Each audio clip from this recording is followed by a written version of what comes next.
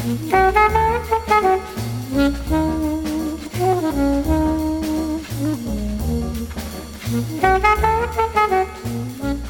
everybody, and welcome to the 198th episode of MTG Fast Finance, the podcast that's not waiting in line for tickets to the arena. MTG Fast Finance is your weekly podcast covering the world of Magic the Gathering finance, collection management, and speculation. I'm your host, James Chilcott, aka at MTG Critic on Twitter. My co-host this week is Travis Allen, aka at Wizard Bumpin', and we're here to help you folks make and save money playing our favorite game, Magic the Gathering. Good evening, everyone. Good evening, James.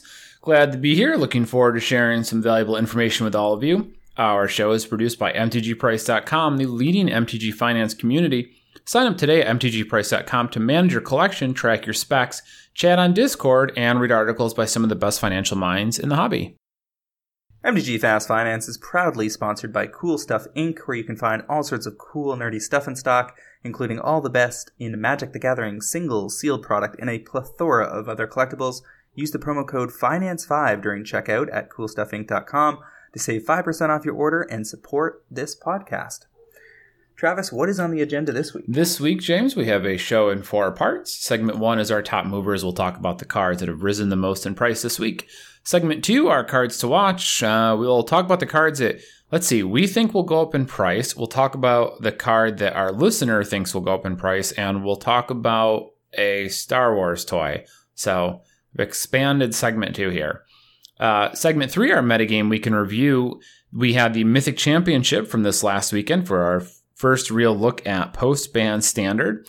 And also, Wizards released the first post Once Upon a Time Smuggler's Copter Pioneer list just a couple hours ago. So we can browse through those and see what the format looks like in that new universe. And finally, segment 4, our topic of the week, Paper Magic and Wizards' ultimate goal with it. We know that they made some announcements today regarding Worlds and Arena, so we'll dig into that a little bit. So let's start at the top here, segment 1, our top movers. The Secret Lair bundle. Looks like the bundle itself was MSRP'd about $220, or at least that's what you were paying for it if you shipping. Yeah. Shipping and or taxes, depending on where you were shipping to. Yeah, so $220 on the low end for an American buyer. But it looks like the bundles are finishing on eBay for $325 now. Is that what's going on here? I think when I checked, the lowest was something like $335, $345, or $350 on TCG. It's been shifting a little bit in the last 24 hours, and a little bit cheaper on eBay. But once a few more bundles get picked off, it's headed up. The thing is, a lot of the bundles haven't landed yet because Wizards is doing staggered delivery, probably because they printed, say, 10,000 of these that they had on hand ready to ship. And then they went back to a short-run print press for the rest, which will probably be, getting dropped into the mail system heading into the holidays. So I think that your safest bet is just to get out now. Take your plus $60, $70, $80, depending on, or even more, depending on whether or not you manage to pull off the selling of the digital codes at the right moment. Still probably your best bet to just get out of the bundles now while the market is still relatively shallow and not bet on them hitting 400 plus, which could happen, but there's some risk in trying to be last man standing here. Yeah, I have to say, if I had purchased any Secret Lair bundles, and I didn't because I wanted to see how things went, had I purchased any, I would absolutely be selling into this hype here because, obviously there's a chance that they could keep climbing from here. And maybe they land at 450 in 6 months. But with how many we're going to see in such a short order here in the next couple of weeks, I'm not really eager to outlast all of that supply.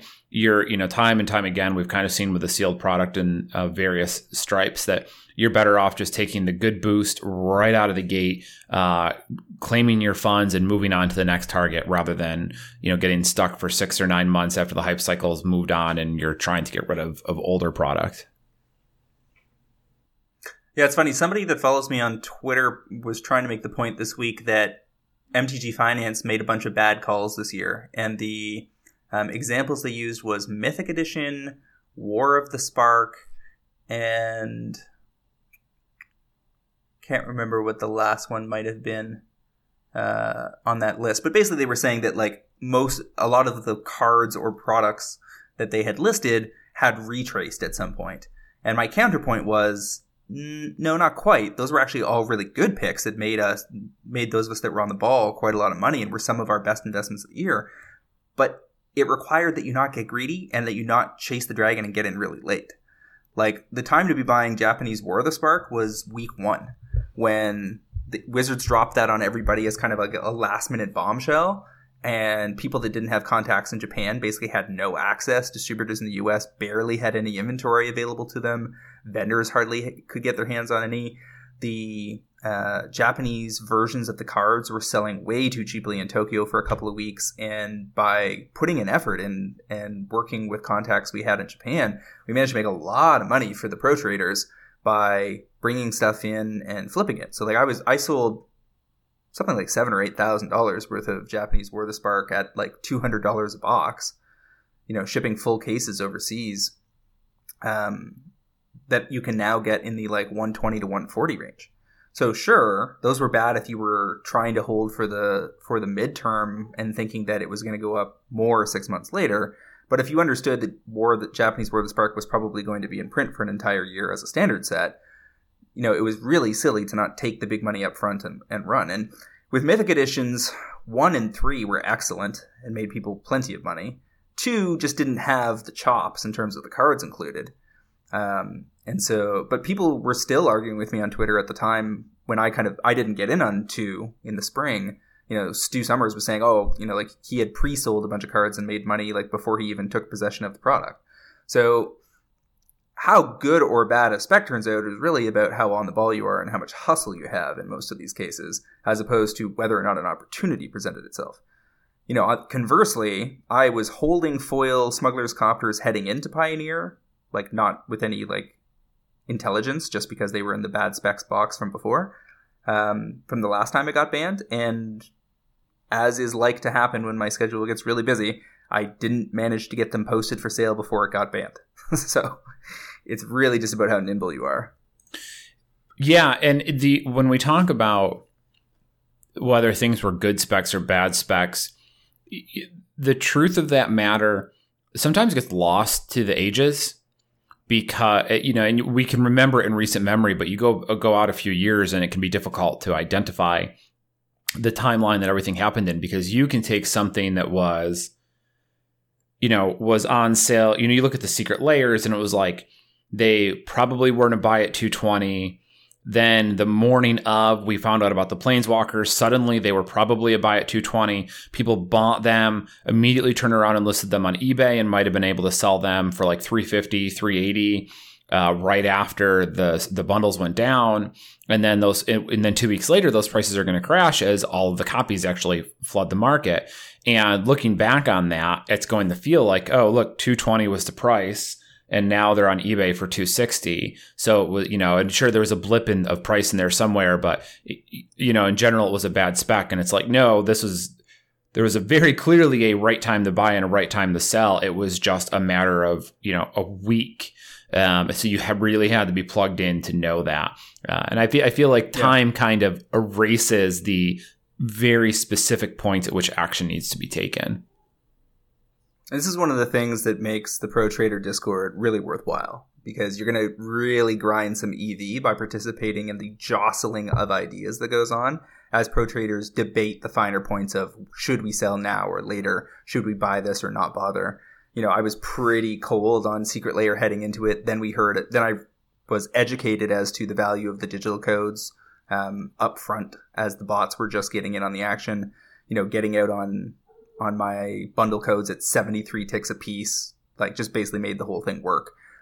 Shipping in and out of Oregon, so like basically having my bundles shipped to Oregon and then sold from there back out to other people, saves me another $20-$25 from not having free shipping on the bundles and not paying taxes in that state. And then the stained glass Planeswalkers that were announced last second to try to incent everybody, that were probably always planned, but they, planned as a surprise and then later changed their mind when they probably saw sales weren't moving quite as quickly as they wanted to on bundle day. Adds another $5 or $10 to every box. So, adding minimum $35 worth of value to a bundle, plus the 70 plus tickets you could have got. Basically makes the bundles $100. And then if you can flip them out, I think I sold mine around $295, something like that on eBay, minus 15% for, eBay fees plus PayPal. You're still looking at a very, very solid return for a very short period of time. Like I got in and out of Secret Lair bundles in a week, and then reinvested the profits from that into buying, I think, 6 boxes of the Kaleidoscope Killers, because they're the most likely to have Teferis and or Bolas in them. I guess that maybe like 1 out of every 5 or 6 of them has one of those, which adds another, $75 to $100 in value for those, at least based on current market prices. So if you know what you're doing, these premium products, as you've said before, have been consistent winners, like much more consistent than almost anything else you could be doing with your money. Yeah, it's funny I say that, having bought so few of them, but we really have been treated to a new version of this stuff like 3 times in the last 6 months. Like we had the Mythic Editions, you had the Secret Lair bundles, you had the collector's boosters. Yeah. And I guess, so Mythic Edition, the third Mythic Edition, which was the real big one. The Mythic Edition was kind of a roller coaster, though, because the first one was great, the second one was a dud, and then the third one was great. But the third one was great in the spring. So you had Mythic Edition 3 in the spring. Then you had Throne of Eldraine Collector's Boosters in like September, October, and now Secret Lair in December. So, I personally have been a little reluctant to jump feet first into each one of those. And I've said that a lot this year, but it's because we've gotten 3 new product lines all this year.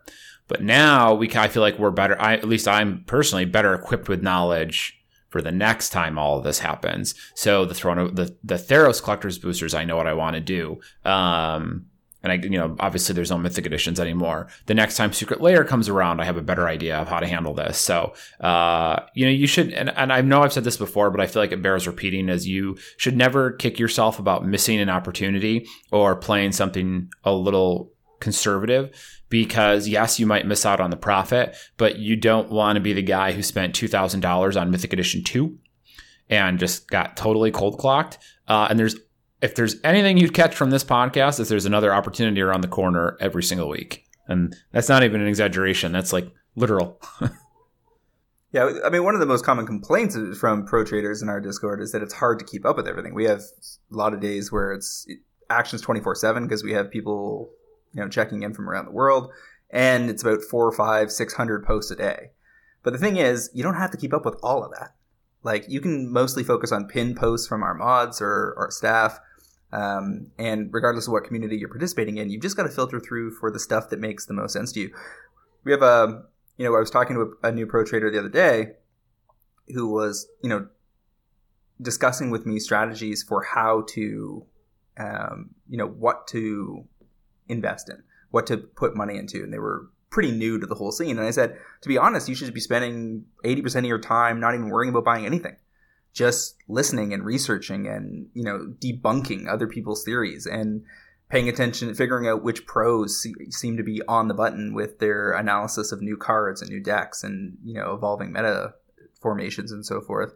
And at the same time, ignore 80%, even when you get into starting to speculate or purchase for yourself, ignore 80% of all opportunities. Like, just because somebody's got a medium good idea doesn't mean you got to jump on it.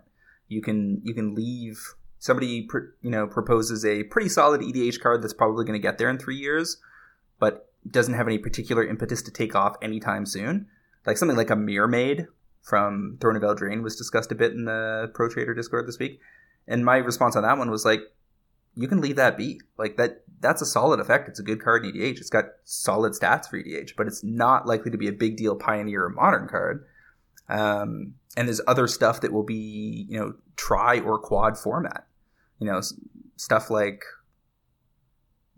Once Upon a Time or Oko, in the situations where those cards are ubiquitous but not so broken they get banned. Mm-hmm. You're trying to figure out that tier right below that's not ban worthy but is going to be everywhere. So anyway,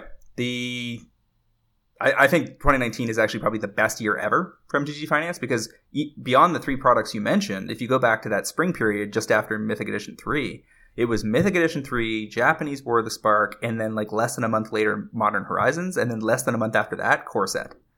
And all of those products had tremendous money-making potential. Tons of cards took off from Core Set. Tons of cards took off from War of the Spark. The Japanese boxes in particular did very well for 2 or 3 months before they, supply overtook demand. The stained glass Planeswalkers now provide additional challenges to some of those cards, but not like all that much, given how many copies were likely printed. So I think it's been a fantastic year. And in segment 4, we'll talk a little bit more about, some of the challenges that are coming that seem to be presenting themselves and what they might mean for the Magic economy. But in terms of the road behind us, I've got nothing to complain about. Mm-hmm. Yeah. All signs point to another year of wild profit opportunities, especially given their comments regarding standard set design a couple weeks ago. But okay, that was the first card on our list, so let's keep moving. Not even a card, a product, for sure. I guess you could count that as like the first 20 cards. Second card of the week is Soulfire Grandmaster out of Fate Reforged. This is the one that Cliff actually picked on our cast last week when he was kind enough to hop in for us. The foil, $750 to $1150. So not a huge jump, but definitely some price movement there, probably from people picking their copies up, honestly. Well, a combination of Cliff picking it and 5,000 people hearing that. Yes. And then the echo out from the people that then echoed it to their friends and whoever. Plus the market demand that led to him, speculative market demand that led to him picking it in the first place. People have been fooling around with it a bit in Pioneer. It's not consistently top 8 card by any means. It's not showing up on any top cards in Pioneer lists, but it's got a single printing and it's a mythic. So if and when it does get there, it will be well positioned so long as it doesn't show up anywhere else this year. Mm-hmm. Don't disagree. Knight of the White Orchid out of you've got that Shadowmoor. That should be Shards of Alara, Shards right? of Alara, yeah. Yeah. Is Shards SHA? I thought it was. Well, it doesn't really matter. Non-foils 3 and change up to 5 and change for not quite a double up, about 50-60%. Knights is doing pretty well in Pioneer lately, or at least people are hoping it's doing well in Pioneer. So we're seeing some movement on just the non-foil copies creeping back up. You'll also find this in Magic Origins as well, and there's a dual deck printing. So there's a couple different versions floating around. Looks like the lows on all of these are roughly in the same ballpark. More than Knights, it's actually White Weenie. White Weenie is according to Goldfish's latest stats compilation, the third most popular 5-0 deck on Magic Online, probably because of its price. Looks like it is a 69 ticket deck. So it's probably not the highest power level, but there's enough people that are interested in playing it at that price tag to generate some 5-0 lists. My guess is that this deck is not good enough if price is not a consideration. So it could be one of those things where Magic Online stats lead people a bit astray. But within this list, Knight of the White Orchid is always a 4 of. And it's, Boros Elite, Dauntless Bodyguard, Giant Killer, Kythian Hero of Akros, Mardu Woe Reaper, Thraben Inspector, Knight of the White Orchid, Thalia's Lieutenant, Benelish Marshal, and Venerated Loxodon. And then spell slot is just Brave the Elements and Declaration in Stone. Okay. I mean, I see it. I don't personally love the list, but people are clearly trying to play it. Its best result lately was in a Pioneer PTQ on November 28th. It did 7-2. And it had a 5-0 list as recently as the 5th. Okay. So, I don't love it either in those circumstances, and I think these are the kind of decks that will tend to get wiped off the map at higher levels of competition, and as the format gains additional power and velocity, and more pros are trying to break it. We haven't had a bunch of big Pioneer tournaments yet. There hasn't been a Pioneer Pro Tour yet, and there's been I don't know have we had a Pioneer GP? No. Right. So that kicks off, I think, in January. And that's going to be, the first big test of, in 14 rounds of play or whatever, what rises to the top. And something tells me it's not going to be White Weenie. No. Hard to imagine. This is a format where both Anger of the Gods and Supreme Verdict are in the top 25 cards in the format. Yeah. Next card following that is Ural the Miststalker, and this gave me a double take because I'm like, wait a minute, I feel like I just talked about this card, but it was somebody bought out my non-foils recently. I had 5 listed, they bought all 5, and that's why this looks familiar. The Alara foils 40 to 60. So this is definitely somebody, given that I sold 5 like a week ago with absolutely no, they had been sitting on TCG Player for a while, and then suddenly they all just got bought by one guy. And now we're looking at the foils are going from 40 to 60.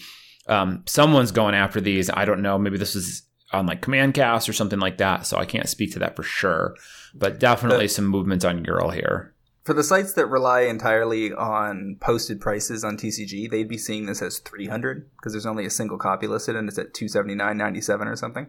I curated the number down to 60 on the basis of what I think you can actually get for it. Okay. This isn't that big of a deal in Commander.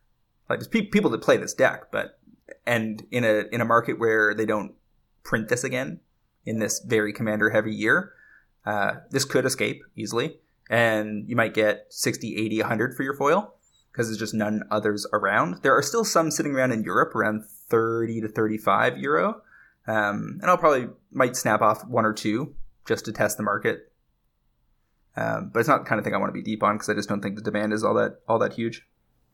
No, I wouldn't think so. He was a very cool commander a long time ago, back when the format was a lot newer, but a lot has been printed since then. So he's lost some of his spark. I have to assume people, presumably since market price on TCG is showing us $42, I presume people picked off 3 or 4 or 5 copies at around that price, thinking that because he interacts with auras, that he might see a resurgence in demand based on Theros coming back around. The cautionary tale I'm telling everybody about Theros is it's not a block full of enchantments, it's just a single set. So, and they've got a lot of things they're trying to accomplish at the same time with that set, and it's mostly focused on standard, right? So, will there be some commander goodies in there? For sure.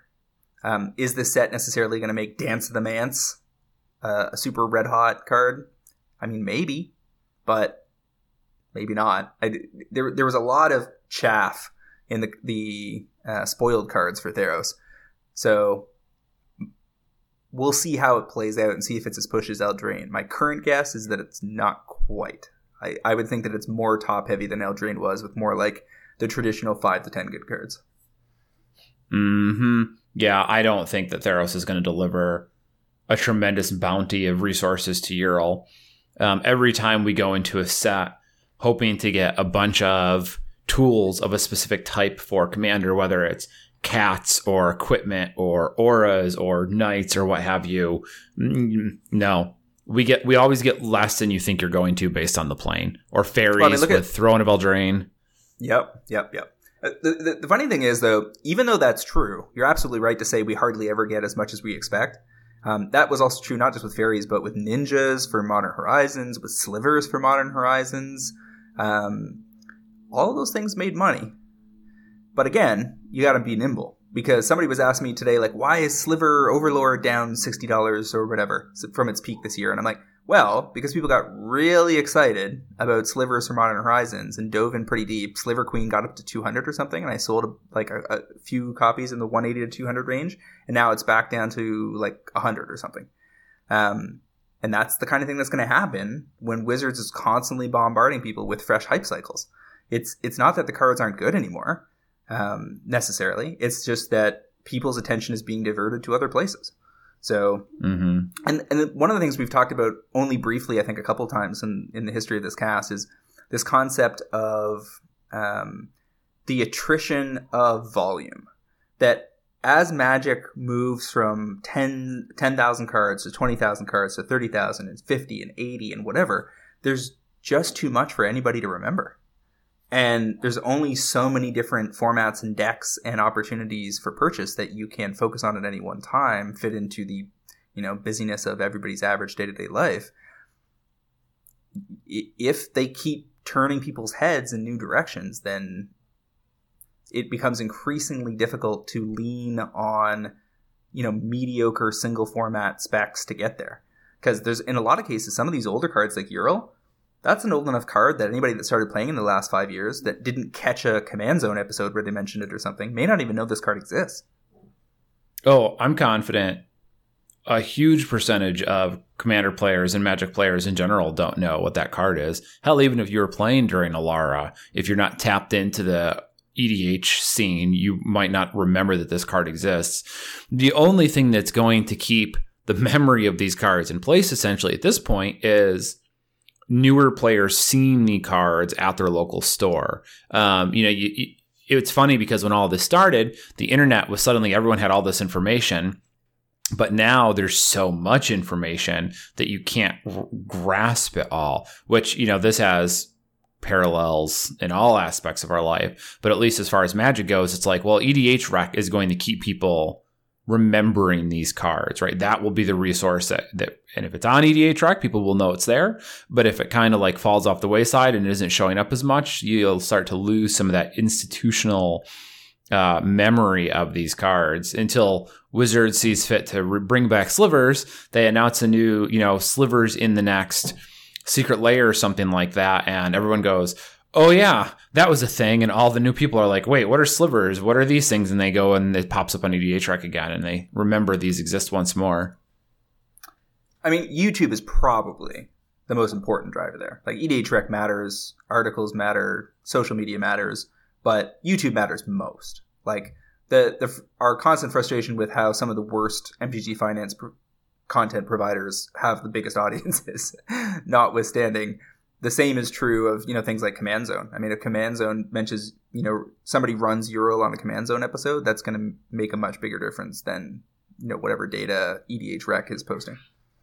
Oh yeah, no, I don't doubt that. YouTube touches way more people probably on a daily basis than EDH Rec does. I guess I'm thinking for the enfranchised player who feels like they're in EDH, like they'll bump into like the thing is EDH Rec stands as an existing repository of that information, but I don't know, like for instance, how far are a lot of people going back and watching all the Command Cast catalog?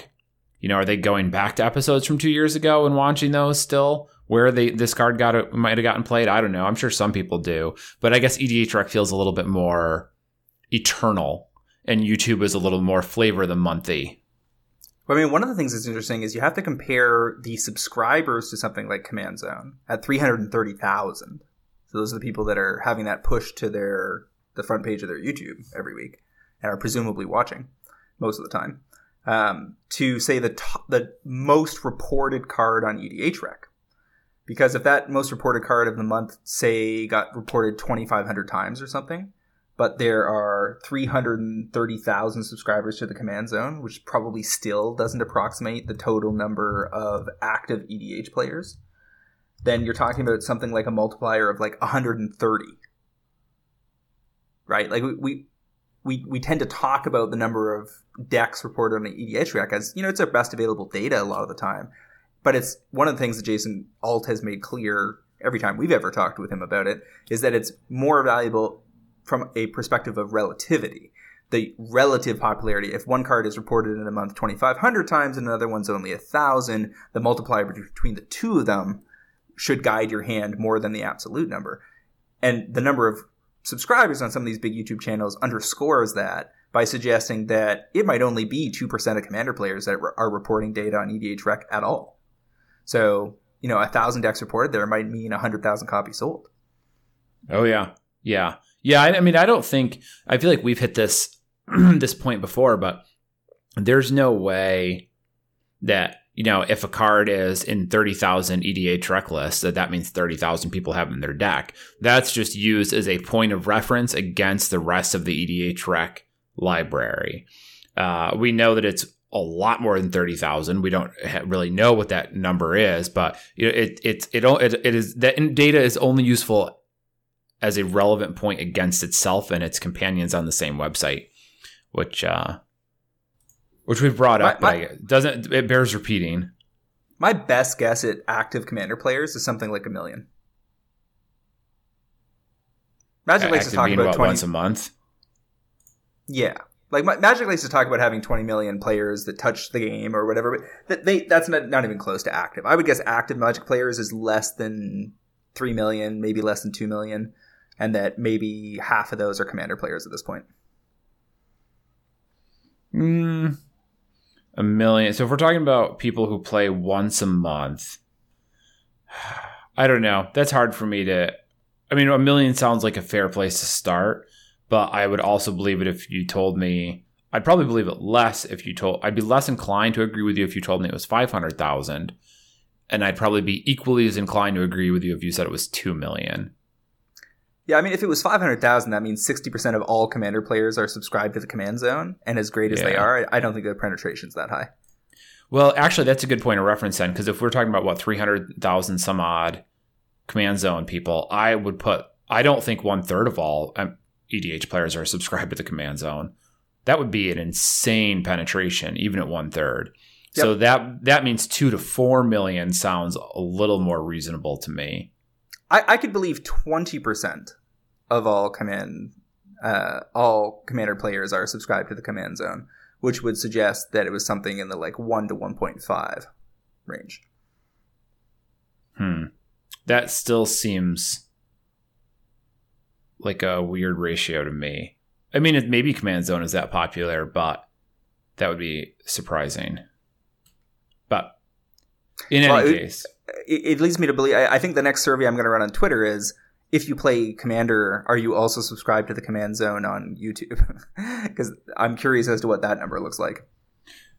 Sure. Although I would argue that your results will be skewed heavily towards yes, because you're already speaking to a enfranchised popularity. True. I take that into consideration with pretty much any result I run on there. But we still get a pretty solid sample size with 4,000 plus followers, and my results are usually in the hundreds. So it's pretty decent. It's like it gives you some form of indication and tries to get you a little closer to the kind of data integrity that Wizards has access to. Anyway, moving right along here to finish up this relatively shallow list this week. Looks like we're heading into this people spending more time and money thinking about the holidays and paying off their holiday debt than they are necessarily about Magic. Ronus the Indomitable out of Amonkhet non-foils going from 750 to 13. That's about 73% gains. Pioneer mono green lists have been running Ronus, I think generally as a 2 of, but since it's a mythic from a few years back with no reprint, it's in a pretty decent spot if it maintains that slot in the format. Yeah, that's exactly what it is, floating around on those Pioneer lists. I don't love Ronus, and I'm happy to sell them if I have any, because I think that deck is going to get new tools pretty much every set, like some sort of aggressive green card. That doesn't mean that they're going to replace Ronus right away, and it doesn't mean they're going to necessarily be like, you're going to see cards of that nature printed in virtually every set. I don't know, obviously, when they'll be good enough to start kicking cards out of the Pioneer list, but Ronus was never really big in any green stompy builds aside from a couple standard lists, I think. Like maybe he shows up as like a one of occasionally in Modern. He just isn't enough of a powerhouse, and I can see him eventually losing those slots to something else that gets printed down the road, or something that better responds to the metagame. That could become like a metagame flex slot type of thing. Yeah. His other format at present, if you get to ride the bubble for a few months, is EDH, where 3,000 decks reported on EDH Rec in the last couple of years, 3% of total decks that could run him. Those are pretty reasonable stats for a mythic. And, I'm probably a seller of Ronus, but I'm not in a huge rush because I don't think he's going to necessarily get disrupted out of Pioneer, anytime right away. But I don't trust him to hold the meta as a broadly used card. Yep. Somewhere in the next few months, I'd probably be looking to unload my copies. Yep.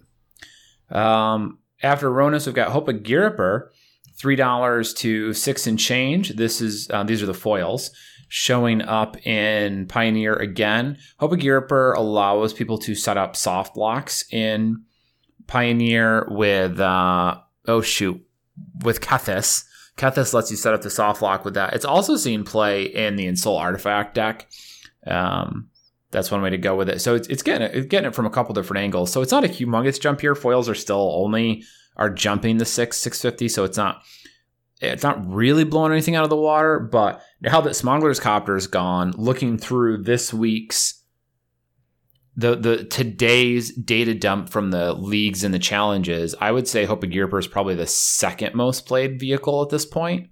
Although there might be enough Aether Sphere harvesters hanging out inside. It's not actually a vehicle. Oh, yeah. I'm sorry. It's not a vehicle. I keep thinking that's a vehicle. Okay, so disregard that comment entirely then.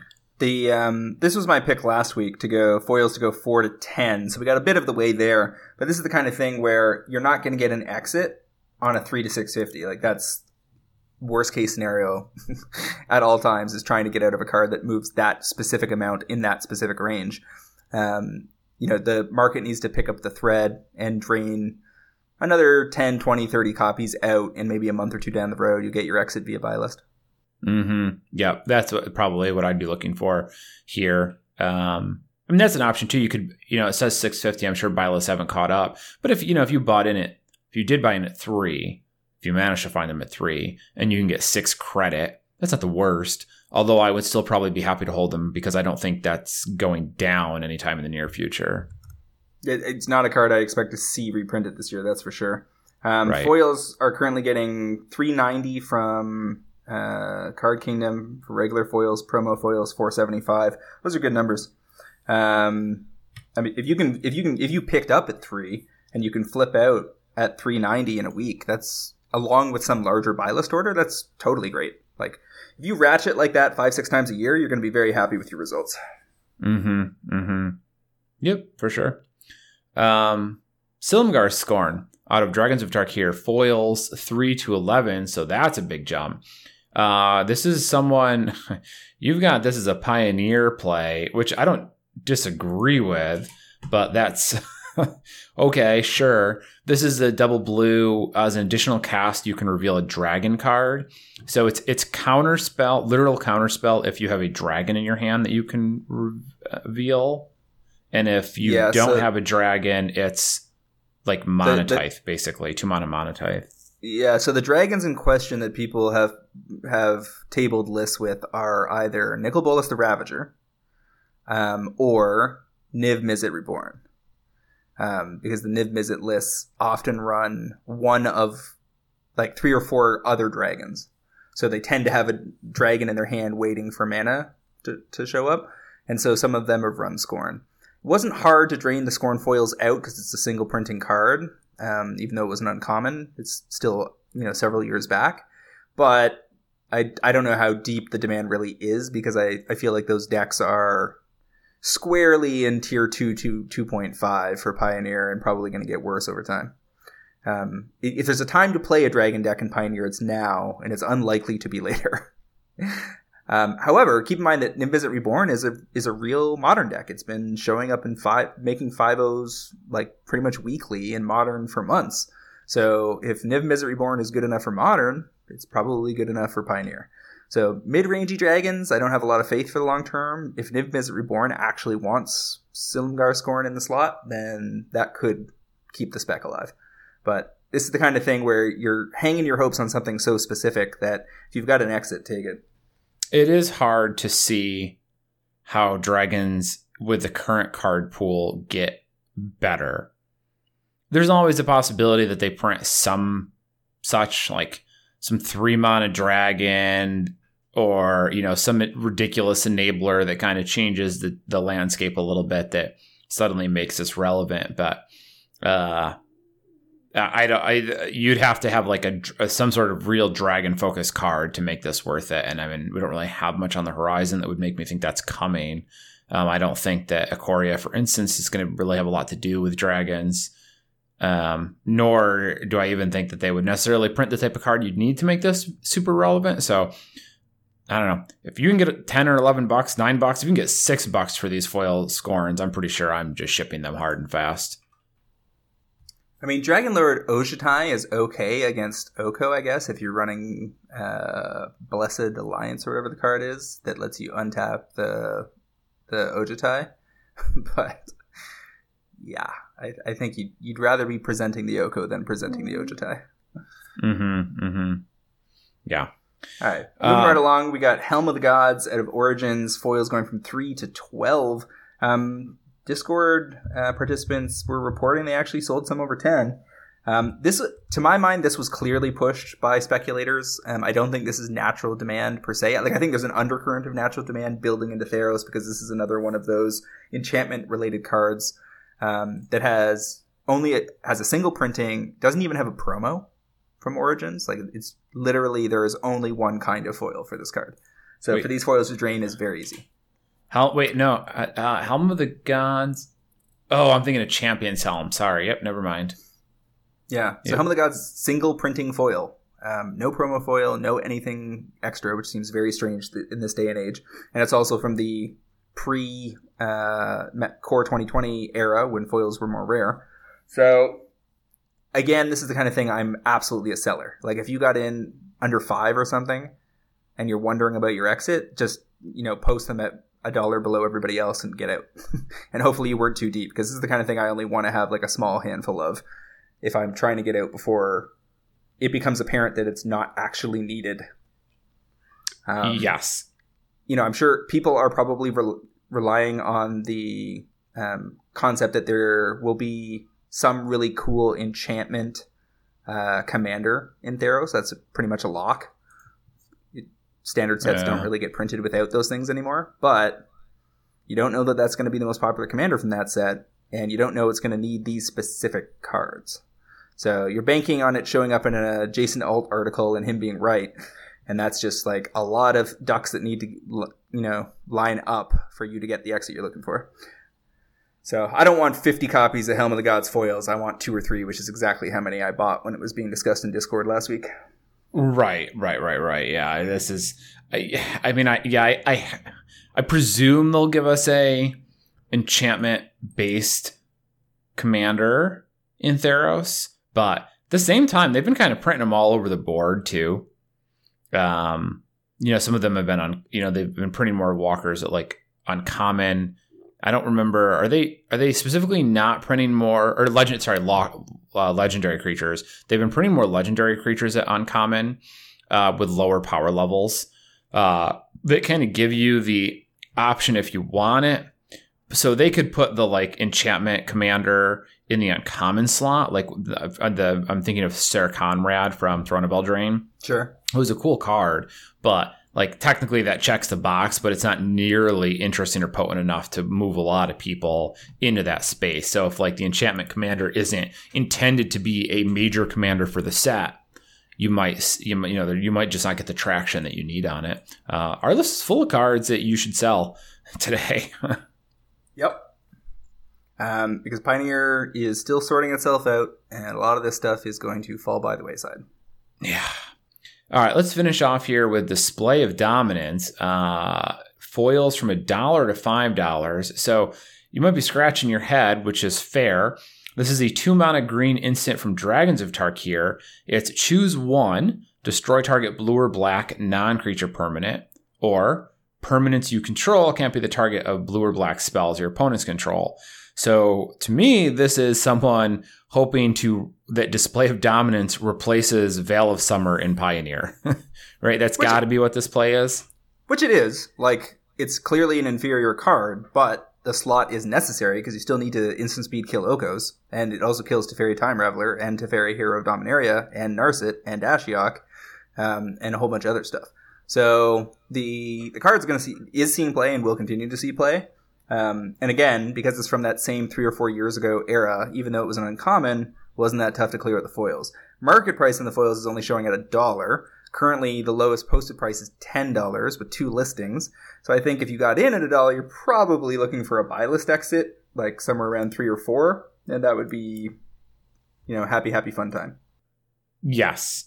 Yeah, you'll take what you can get on this one. And I will grant you that, the card was essentially, was significantly less interesting in the past. The printing of Oko has made this a lot more interesting than it might have been otherwise. And I guess like mono black decks are still a thing in the format, and green black decks are a thing in the format, and there's plenty of black things to kill at instant speed. So actually got a fair amount of play. Veil of Summer was more of a like ultra flexible, ultra busted kind of card, where like the worst case scenario was it cantripped. This thing costs an additional mana, so right away that's a downside. But it's a very flexible kill spell in the format. It's probably like of the top 50 permanents in the format, it probably kills something like 55% of them. Yeah, it's better than it appears at first blush, I think is a fair way to describe it. Also kills Brazen Borrower, for instance.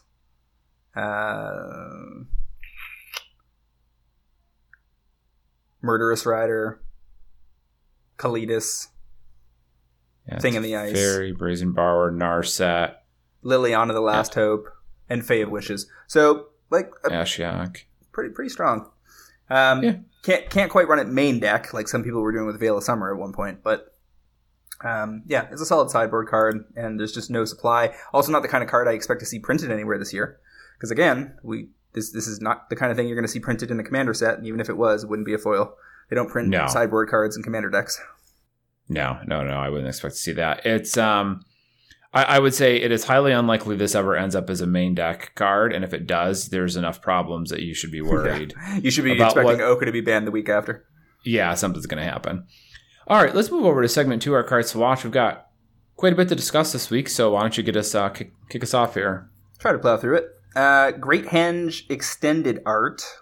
Apologies to the 3 or 4 different pro traders that tabled Great Henge as their pick that they were trying to get us to pick up this week. I had already established that I was going after the extended arts. Sorry, guys. I think your pick's solid, but I think the extended arts are even better. The ramp is setting up pretty cleanly on the extended arts. You can pick them up around $22. I'm targeting to get out on them in about a year at, say, $35, somewhere between $30 and $35. This card is showing signs of life for Pioneer and Standard, and is certainly a strong EDH card. It's got just under 2 years left in Standard as a format. It's a mythic. It was already flagged like right up front. We were talking about this card. It showed up in our set review. It was probably the easiest of the mythic artifacts to spot as a plant for EDH. But if it crosses over strongly into either Pioneer and or Standard, it's going to move faster. And I'd expect the extended arts to do fairly well in those circumstances. Yes, I like the Great Henge. When we did our initial discussion of this card back when we were breaking down the rarity of all the stuff I got, this was very much on my radar. I went looking for the foils at the time, trying to find any that were underpriced. And they've come down a little bit. But overall, I do like the Great Henge specifically, and I went trying to buy. I also went, when I saw it on the list here, I was like, oh, okay, I guess it's that time. And went looking for them on the sites that I have, Store Credit as well. So I think that the payoff isn't going to be immediate, but I would be shocked if it isn't eventual. The thing about the normal Great Henges is that they can be replenished from Throne of Eldraine boxes relatively easily. The market will cough those up out of drafts and so forth. But the extended arts, as they start to drain, now that we're past peak supply, because we've got Theros Collector Booster boxes coming up. Like, we're doing our pre-sale on Theros Collector Booster boxes this week. So if you've been considering joining the Pro Trader Discord, this is a good time to do so, because you can easily cover your year just by buying your Collector Booster boxes through us instead of somebody else. But with that already coming down the pipe, and who knows when they're going to announce another secret layer, like probably 2 months from now or something, all of that stuff is going to pull eyes totally away from Eldraine Collector Booster boxes, which will just slowly drain out of the market until there's just no point of replenishment. And if people buy 20 or 30 of these, it's going to be a $28 card, and then another 20 or 30, and it's going to be a $35 card. Mm-hmm. Yep, that is definitely looking to gain through 2020 with nothing really in place to stop it. And it is a very popular EDH card, and I'm surprised at even how much play in Pioneer it's seen, and Standard for that matter. If you play a Mana Elf, and then your turn 2 drop has 5 power, then you get to cast the Great Henge with that green ramp, potentially the next turn or the turn after. And it does a lot of work.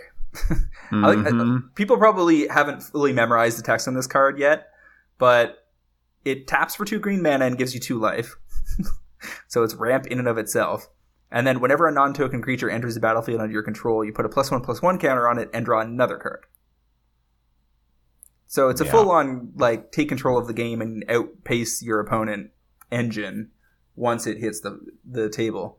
And at 8 mana, if that 2-drop is a 5-drop, then it costs 3 mana on turn 3. It is a major engine, no doubt. No doubt. Also, the extended arts look really nice. Yes, they do. It is a good card for the extended art. All right, so that's my first pick. What's yours? All right. Well, I wanted to pick Pioneer cards and try and focus on that, but when I was doing my research for this, the list hadn't come out yet. I think they got posted half an hour or something before we started recording. So I'm on the EDH train today, and I will return to scouring Pioneer for more concrete picks next week. But I will get us started here with Laboratory Maniac out of Ultimate Masters. Foils are available at about $5 right now. Laboratory Maniac is in 14,000 EDH rec decks. He is one of the most popular creatures and possibly the most popular blue creature in EDH for this month. So we know that people are adding them to their decks recently. And the Innistrad foils start at about $12 and go from there. So you look over at UMA, you can get a pair of them for like $4.50. Then immediately after they're $5.50, $6. And you only have to go about, 4 play sets, maybe 5 play sets, like 20-ish copies, and then they're $10. So you don't have very long to go before you're catching up to the current Innistrad foil prices, and those are in real short supply themselves. And total supply on these UMA copies, there's 24 TCG vendors for, probably maybe double that in number of copies. And we know Laboratory Maniac was used in Modern, not currently legal in Pioneer, but very popular in EDH and a couple other assorted places. So card that's got proven chops over and over and over again. Supply's getting real low. So I feel like this is destined to move towards Innistrad prices and beyond in the next, 6 months or so. There's a few other things going on here. Because you're calling out the foils, even though it's a commander card, it's not going to show up in either of the deck series. Like, there's one coming out for Ikoria, there's another one for Zendikar in the fall. The commander product in the summer we know to be green commander cards, so it's not there. So the only 2 risks that we know about would be the core set in the summer, which I suppose is a possibility, or the Commander Legends in the fall, but I question how many awkward utility slots for fringe strategies are going to be in that set, given that there's 70 or 80 new commanders or whatever. And the other thing that really puts a capper on its likelihood of reprint is that it's a mystery booster card, which are all non-foil. So, which is the same feature that has me supporting my next pick. Anything that's in the mystery boosters is going to be significantly lower chance of showing up in another set in 2020 because it's basically already in print somewhere else. Yeah, I caught that. I forgot to mention it. So yeah, overall, it's not like it's going to explode or anything, but I do like the overall trajectory on Lab Maniac here. My next card's, as I said, a very similar position. I'm calling out Tireless Tracker, one of the top 15 cards in Pioneer currently. Still sees play in Modern, still sees play in Legacy, sees some minor amount of play in EDH. Foils were a lot sexier before Pioneer was announced. I think they were as low as $8 to $10 or something. Now they're more like 16 to 18, depending on where you're buying them. And I think if I call it at a solid 18 and say you're going to get off the train at 30, that's probably your best bet at this point. It as well shows up in the mystery boosters, which to me signals you're definitely not getting any more of these this year in foil. And if that's true, then these foils will have plenty of time to mature. I think this card is powerful enough that it's not going to get kicked out of Pioneer in the next 6 months, which should give you your exit. This is way better in Pioneer than some of the other cards that we've talked about, Ronus or what have you. I do like his position much more. I mean, let's see, non-foils are already about $13. So foils at 16 to 20 here are a lot better looking. Let's see, in terms of what you're looking at for foils, yeah, there's the pre-releases, those are $23, $24 as it is. So yeah, scoring these at $18, I think is great. I agree with you. I don't think he's going anywhere in Pioneer right now. I think he's going to be there for a little while. I think that, he, by the way, Tireless Tracker is the 8th most played creature in the format. 8th most played card in the format. 8th most played, 8th most played card. Yeah, that looks really good. 21% of all decks, 2.3 copies per deck. Yeah, that is good stuff. That is good stuff. So I actually have some Channel Fireball credit, and they have a couple copies. So I am going to go buy those, in fact. So there you go. I'm it's a decent pick for me if Travis pulls the trigger. Doesn't happen all that often. Well, to our comment in section 1, I do 3 cards on Monday, 2 cards here. So every week I'm picking 5 cards of my own. Then there's the 3 you pick every week. So every single week I'm in either between you or I close to 10 picks. That's every week. So when we talk about not taking every shot, yep. I'm not buying 40 different cards every week, right? Like it's too much. Yep. But exactly. This looks good. All right, your next pick. My second card this week is Vandal Blast.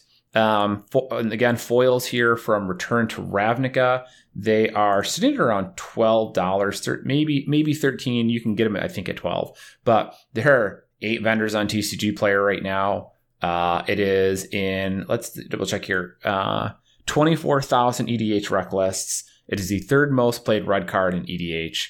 And there are 10 foil copies on TCG Player right now. And there's only 1 foil printing.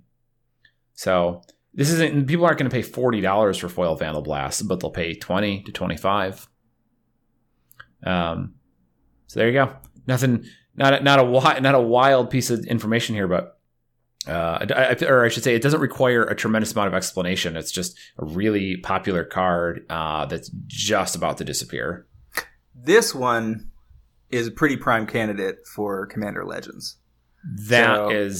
Yes. So hopefully you're out in the next 6 to 9 months before we start getting spoilers for that. If it dodges that, awesome. But I wouldn't want to wait around. And in those situations where you want to get out of your stack, just make the stack a little smaller. Which is not going to be hard here, because you couldn't go deep on this if you wanted to. There just aren't that many copies lying around. Yeah. Yeah, I mean, I probably wouldn't buy more than a playset, even if I had the opportunity, which I don't, and I'm assuming you won't either. But I completely agree with you. When I was writing it down, I was thinking this is a really good looking card right now that's probably got a pretty big target on its head for 2020, especially because it does have one other printing, but it's Commander 2015. So it's now already 5 years old right now. It's like a decade. It's like a decade since it's foil. Yes, exactly. So the point being is it's not like there's 1 foil and 6 non-foil prints, which does put it in position to show up again pretty soon. I think you're in the clear until Commander's Masters at the end of next year. Yeah, Commander Legends or whatever. Whatever. Yeah, I think that's a good one. Another shallow pile, and you'll probably do just fine. Yep. My last pick is Bone Crusher Giant. I'm talking about the not extended art, the showcase versions. So not exclusive to the collector boosters, just relatively rare. Bone Crusher Giant is in the top 20 Pioneer cards, which was a little surprising to me. 3.3 copies per average in the decks that use it.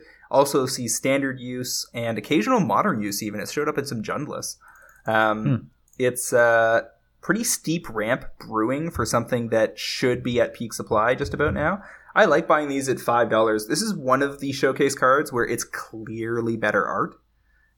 So as with Fae of Wishes and Brazen Borrower, there's no contest. It's almost like they submarine themselves on the regular art, so you'd be pursuing the showcase versions. And so these at 5 to get to, say, somewhere between 8 and 12 seems pretty likely in the next 12 months. And it's good, and it has enough versatility in Pioneer that I don't think it's going to get kicked to the curb for some other spell anytime soon. Yeah, this card has been surprisingly popular. I'm not even like terribly surprised to hear that it's in Jund and Modern, simply because it represents, Jund is all about, essentially 2-for-1s, and this card is really good at being that, because you get to kill something, treat it as a bad shock up front, and then you get a creature out of it after the fact, which there's your 2-for-1. But also, if you can it might take another card out with it on the way, or at least it makes it annoying so it makes it annoying to Lightning Bolt or Abrupt Decay after the fact. Like, you might get 2 more damage out of it. So clunky on the surface, but just a lot of value packed into that body. And I do agree that the promos are way cooler looking. It's also showed up as far back as Legacy. Like, there's 3 or 4 different decks that have been running 2 or 3 copies of Bonecrusher Giant in Legacy decks. So if it's strong enough to make both Modern and Legacy decks, then it's going to have a home in Pioneer for the foreseeable future.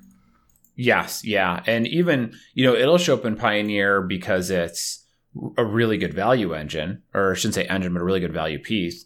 And it'll also show up in Pioneer because it gets played in the Possibility Storm builds. Because now you can run him and cast him as an instant speed removal spell for 2 mana, but when you cast it as an instant with Possibility Storm in play, it won't hit itself. And, Sure. Decks like Living End and Possibility Storm are always looking for cute corner cases like that.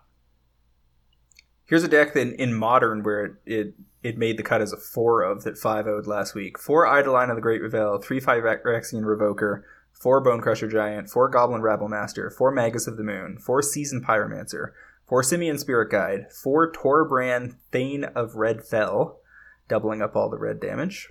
Or I guess not doubling it, doing 2 more. 4 Lightning Bolt and a Braid and 2 Seal of Fire. So 4 of us in Modern are probably looking pretty solid for Pioneer. So yeah. $5 on those. Exit somewhere 10 and beyond. Say you're going to expect to hold them for a year and get off earlier if you get the chance. Mm-hmm. I like it. We've got a pick from a listener here, right?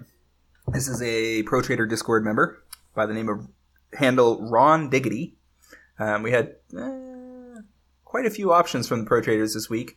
A lot of solid picks. Some of them were a little more solid than others. This one stood out to me as something that is just so likely to be true.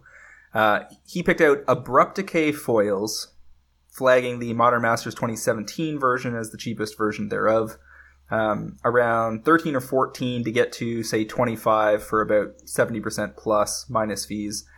Top 35 cards in Pioneer. Extremely useful in a format that needs to kill things early and often, including Okos, and can't be countered. Don't think it's going to get replaced anytime soon. Don't see a place for them to reprint it anytime soon. We know that the sets that are currently in the hopper to be released to us were not designed with Pioneer in mind, so I wouldn't expect to start seeing Pioneer staples reprinted into the format until 2021. All of that suggests to me that, given the product slate we have on hand, Abrupt Decay foils are pretty safe this year. I would say that the most likely place for it to show up, given what we know about the coming year, is in a Secret Lair bundle. Because that's going to be the earliest and best way for them to target Pioneer staples in the coming year, will be to dump a bunch of Pioneer cards into some Secret Lair bundles they haven't fully settled on yet.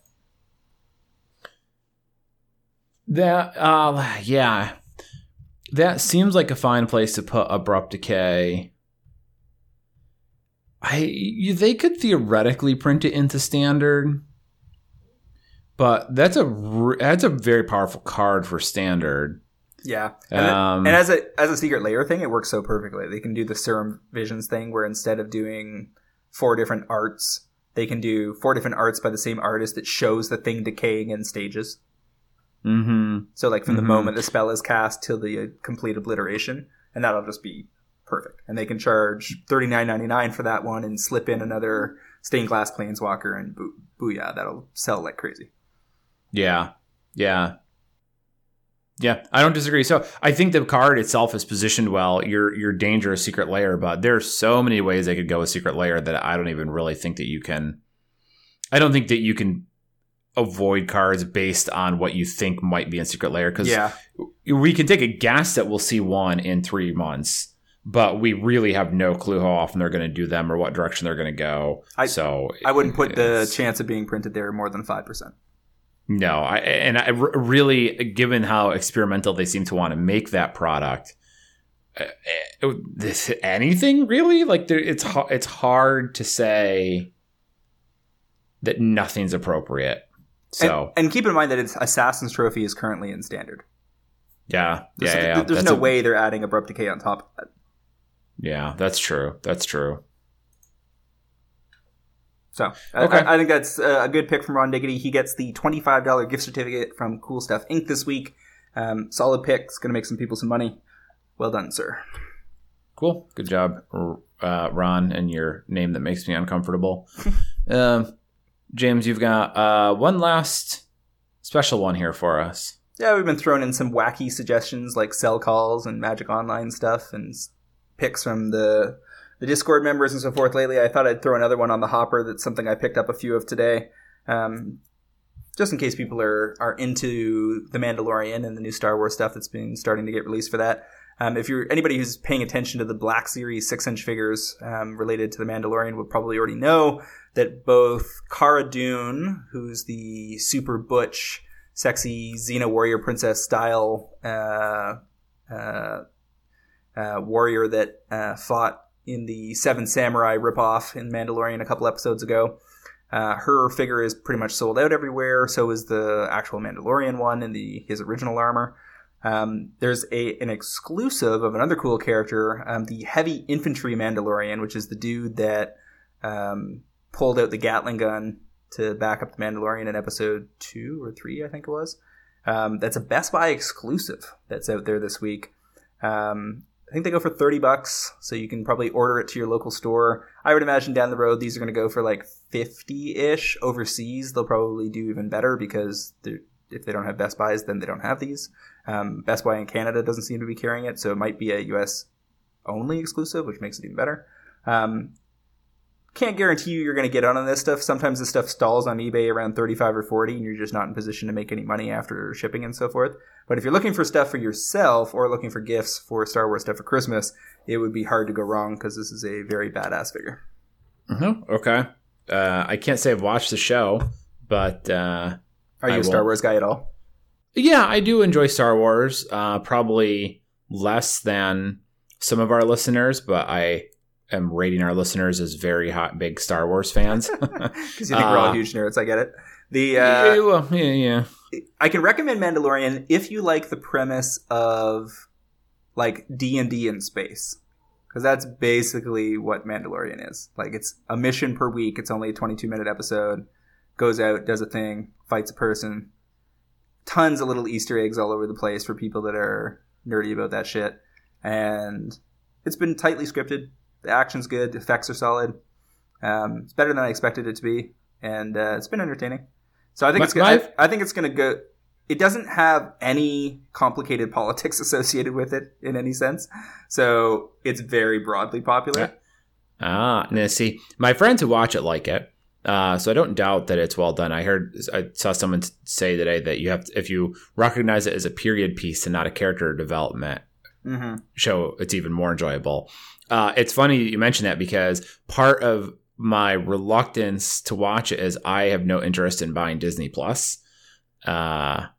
For reasons that I won't derail this podcast with, but that is another that just kind of leaves a bad taste in my mouth. That it's with Disney. If Disney didn't own Star Wars, I would probably be 100% more likely to watch this.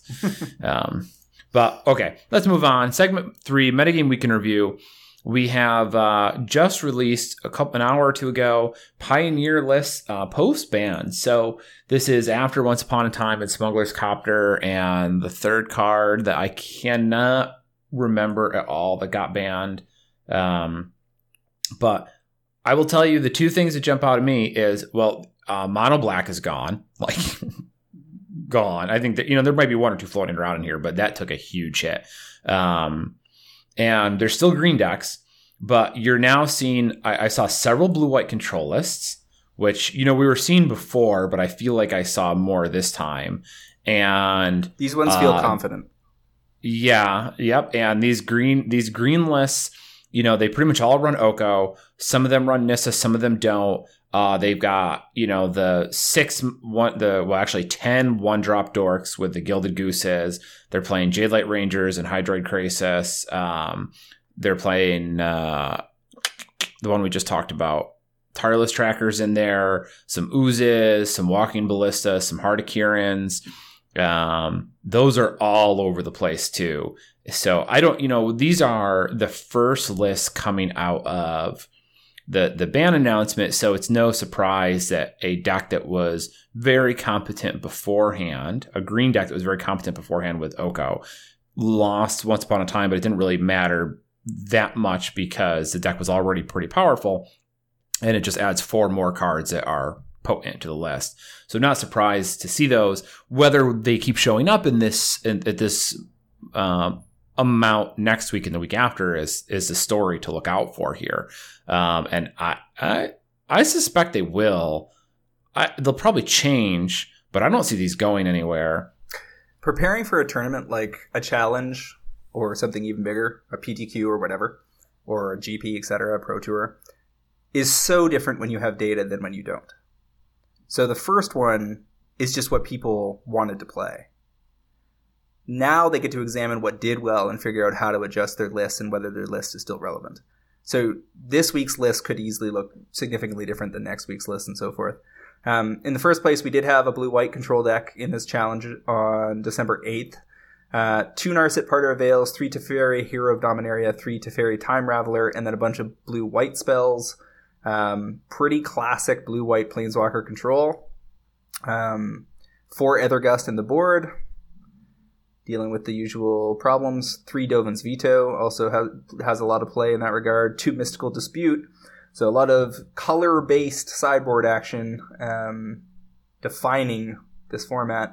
Second place in that challenge was a mono-red list that had a Bonecrusher Giant, 4 Bomat Courier, 4 Monastery Swiftspear, 4 Runaway Steamkin, 4 Soulscar Mage, 2 Exquisite Firecraft, 4 Light Up the Stage, Lightning Strikes, Searing Blood, Shock, Wild Slash, and Experimental Frenzy. So this is a mono-red aggro list that has a little bit of reach,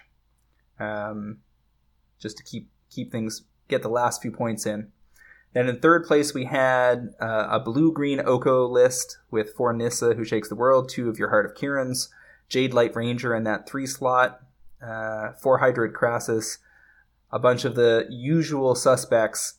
Wicked Wolf is on my radar. We were talking about it in the Discard this week, that the extended arts might be a pick because it's doing a lot more work in this format than I expected it to.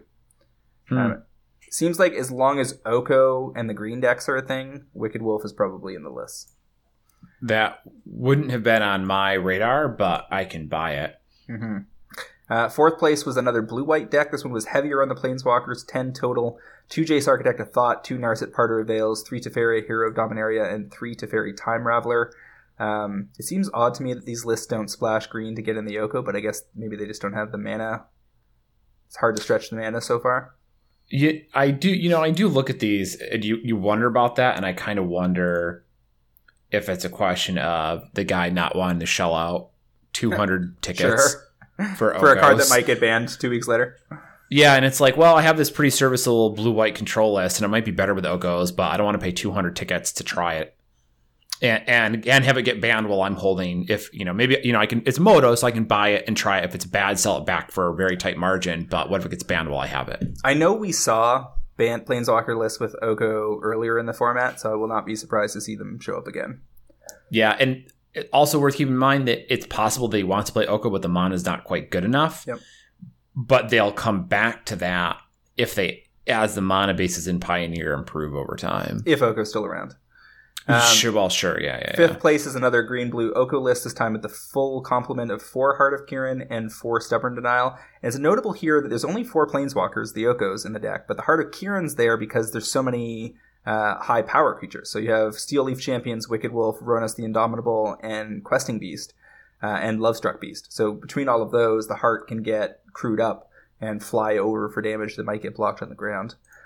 Sixth place list is another green-blue one, very similar to the one that was in second. Ditto the 7th place list, pretty much the same deck. And then 8th place is green-black Elves, which I presume kills people with Shaman of the Pack. That's the 3/2 creature that was reprinted most recently in Eternal Masters that I think was from Origins originally. 1 black and a green for a 3/2. When it enters the battlefield, target opponent loses life equal to the number of elves you control. Only spells in the deck, 3 Chord of Calling, and 4 Collected Company. That looks like a modern Elves deck. It's in that vein, for sure. The one appearance is sort of like, maybe. But, I could see this gaining traction. The Shaman of the Pack is pretty brutal. They did get Steel Leaf Champion recently, which gives the deck some nice fat. You have a lot of creature reach with Chord of Calling and Collected Company. Clan Caller is interesting in that it can really make use of a lot of mana to kind of ramp up. You trigger, you get Nykthos going with like 8 or 10 pips in play. You can get a clan, cast a Clan Caller from your hand and then use another one to search for it. So it can build up some power there. I would. Maybe this will be what takes Mono Black's place.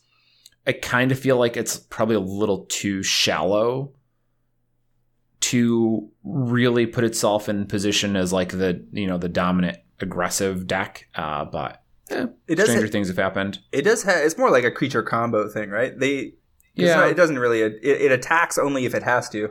It's got a Westphale Abbey, so it has that potential game plan. In the sideboard, they get, because they're green-black, they get to run the full 4 Thoughtseize, which is certainly a boon as being able to run the number 1 card in the format. They have a Great Henge in the sideboard. I guess if they think they got to grind it out. And then 9th place was more of a green-black rock style list. This one had 2 Tireless Tracker and a whole bunch of stuff that would be recognizable from green-black lists in both modern and old standards. Liliana the Last Hope, Ob Nixilis Reignited, Vraska Golgari Queen, 3 Courser of Krufix and Emrakul the Promised End, 4 Grimflayer, Ishkana the Graph Widow, Murderous Rider, Satyr Wayfinders, Siege Rhino, Tireless Tracker, Thoughtseize, Traverse the Ulvenwald, Abrupt Decay, Abzan Charm, Assassin's Trophy, and Fatal Push. That's just like a rock solid, pun intended, mid-range list that in its skilled hands will do plenty of work. Yeah, I'm excited about those Grimflayers. Yeah. Because for listeners who have been around for a long time, we had talked about foil Grimflayers quite a while ago when Eldritch Moon was newish, and I picked up, I don't know, like 15 foils or something like that. And I don't remember what changed in the metagame, but they kind of lost traction. So I'm still sitting on those, so I would love to see those spike in Pioneer. Sure. Ditto for what's his name? Tasigur, by the way. So if any of you are Pioneer brewers, you should put foil Tasigurs in your decks. Yeah, I mean, it's only a matter of time before some flavor of Jund, even if only in Jund and Spirit, makes its way into Pioneer, because a lot of the tools are there. Just go through the list beyond that. 10th place was another blue-white Planeswalker list. 11th was another green-blue Oko list. Then we had a green-red list that was running Chandra Tosha Defiance and Kiora Behemoth Beckoner. This is the Possibility Storm build, which is, I think, important to know off the top to understand what you're looking at. Sure. And then all the creatures that the Possibility Storm can bypass and then later fool around with. It's also got a Shared Summons and an Ember Cleave. Those are interesting pieces of the puzzle. And then 13th place deck, Mono Black's not totally dead. The 13th place deck looks pretty familiar. 4 Bloodsoaked Champion, 4 Gutterbones, 4 Knight of the Ebon Legion, 4 Murderous Rider, 4 Rankle, 4 Scrapheap Scrounger, 4 Thoughtseize, 4 Fatal Push, 4 Grasp of Darkness. So it looks like Grasp of Darkness took the slot that used to be occupied by Smuggler's Copter. And you still see the full 4 Castle Locthwain, 4 Mutavault, 15 Swampert, and Urborg. So, they didn't top 8, but they were pretty close. And the question becomes, will they top 8 in the future? Or as you suggested, are they going to slide out of Tier 1 entirely and become more of a fringe deck? Mm-hmm. Yeah, I mean, the hot swap from Smuggler's Copter to Grasp of Darkness is pretty funny. Godspeed. He probably just like, well, I want to play this challenge and I have no idea what else to do with this list, so I'm just going to make this change and hope that it works good enough for now. Yeah, I imagine this is going to fall away. But maybe some form of it will survive. But I don't know. Maybe we'll be wrong. We'll see. Well, we know that the deck needs something to fit in that slot probably that does some of the same work, right? Because it's not like the meta has kicked Mono Black to the curb. Mono Black with Copter would probably still be fine this week. So how much of a difference is Copter to Grasp of Darkness or whatever else you want to put in that slot? Unknown. But they're probably working uphill a little bit. Copter gave the deck reach, which was, I'm sure appreciated, but not completely necessary. The deck does have some tools to try and reach past that with stuff like Scrap Heap, Scrounger, and so forth. But I think the card filtering that Smuggler's Copter gave it was very important. And they need a tool that can give them more of that sort of repeated filtering, but also do something else. And that's going to be a tough slot to replace. Now, they might get a really good, 3-mana Planeswalker in Theros, right? That's on the table as a possibility. Maybe Oko's Black in Theros. Not Oko specifically, but the card that fills Oko's general power level slot. So it's out there. I guess I'm just not holding my breath that's going to keep that deck as it is built today is going to keep up with what the rest of the format's doing. There's some pretty interesting lists in the 5-0 deck dump. Obviously not as instructive as top 8s from major events. But a couple things jumped out at me that we hadn't seen previously. One was a black-white Planeswalker list. It was basically 10 Gideons. 2 Gideon Blackblade, 4 Gideon of the Trials, 4 Gideon Ally of Zendikar, 2 Blood Baron of Vizscopa, 2 Murderous Rider, 4 Kaya's Wrath, 4 Thoughtseize, 2 Anguished Unmaking, 4 Fatal Push, 2 Gideon's Triumph, that's real cute, forces the opponent to sack 2 attacking or blocking creatures if you have a Gideon in play. That's pretty brutal for 2 mana. And then 4 Heart of Kirin. That's fresh. Yeah, that's one of those Gideon tribal decks. Mm-hmm. I know Saffron's talked about him a couple times because you play Gideon of the Trials and then ultimate immediately. Whereas if you control Gideon Planeswalker, you can't lose the game, and then you've got 10 Gideons in your deck. So good luck killing them, killing them all. It's a fun looking list. I will tell you that my those Heart of Kirins I bought are looking better and better. And in fact, I think it was Card Kingdom that has them on the buy list for $3 and change or something like that in store credit. And I paid 48 cents each, maybe. They're currently at $1.63. So okay. Don't think somebody had them.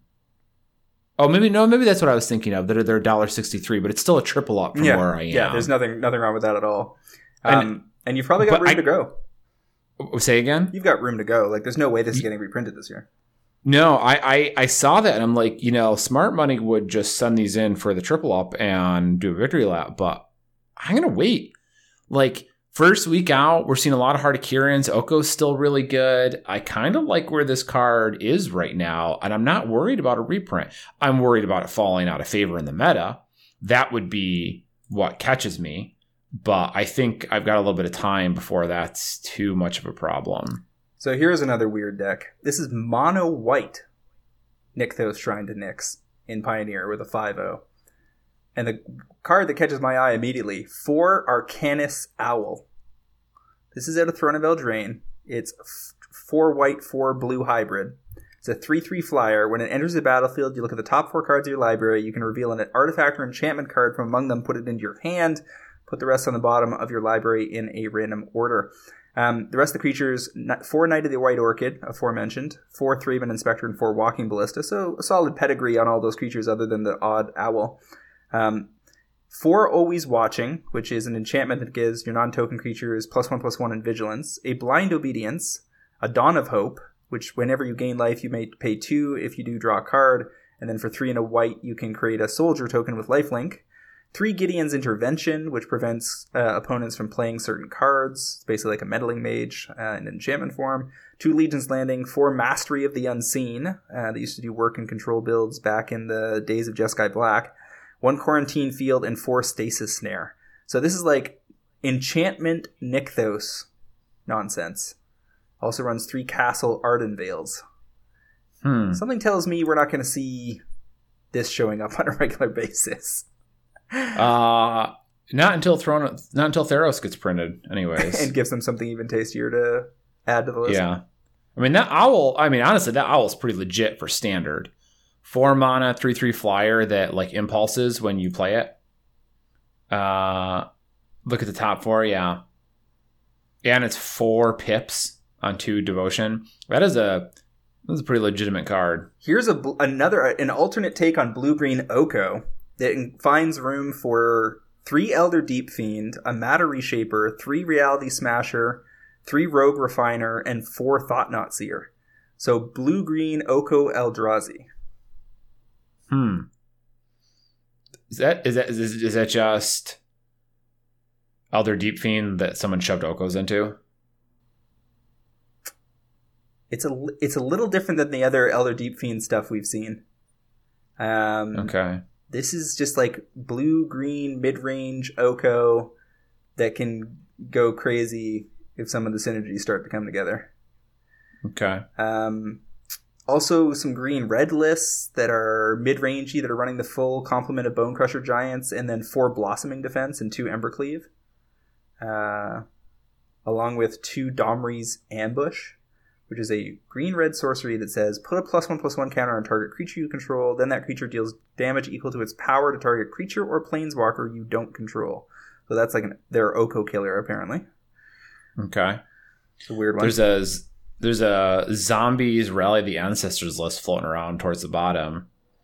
We'd mentioned these briefly before, but it's got the Corpse Knight and Wayward Servant play sets, which are like the 2 mana 2/2s that trigger life changes when zombies enter and leave the battlefield. And it's got some Stitcher Supplier and Nantuko Husks. So it basically just wants to play a relatively fair zombie game at the start until it moves a couple cards into the graveyard and then just casts Rally at 4 mana and dome them for ideally 7, 8, 9 life.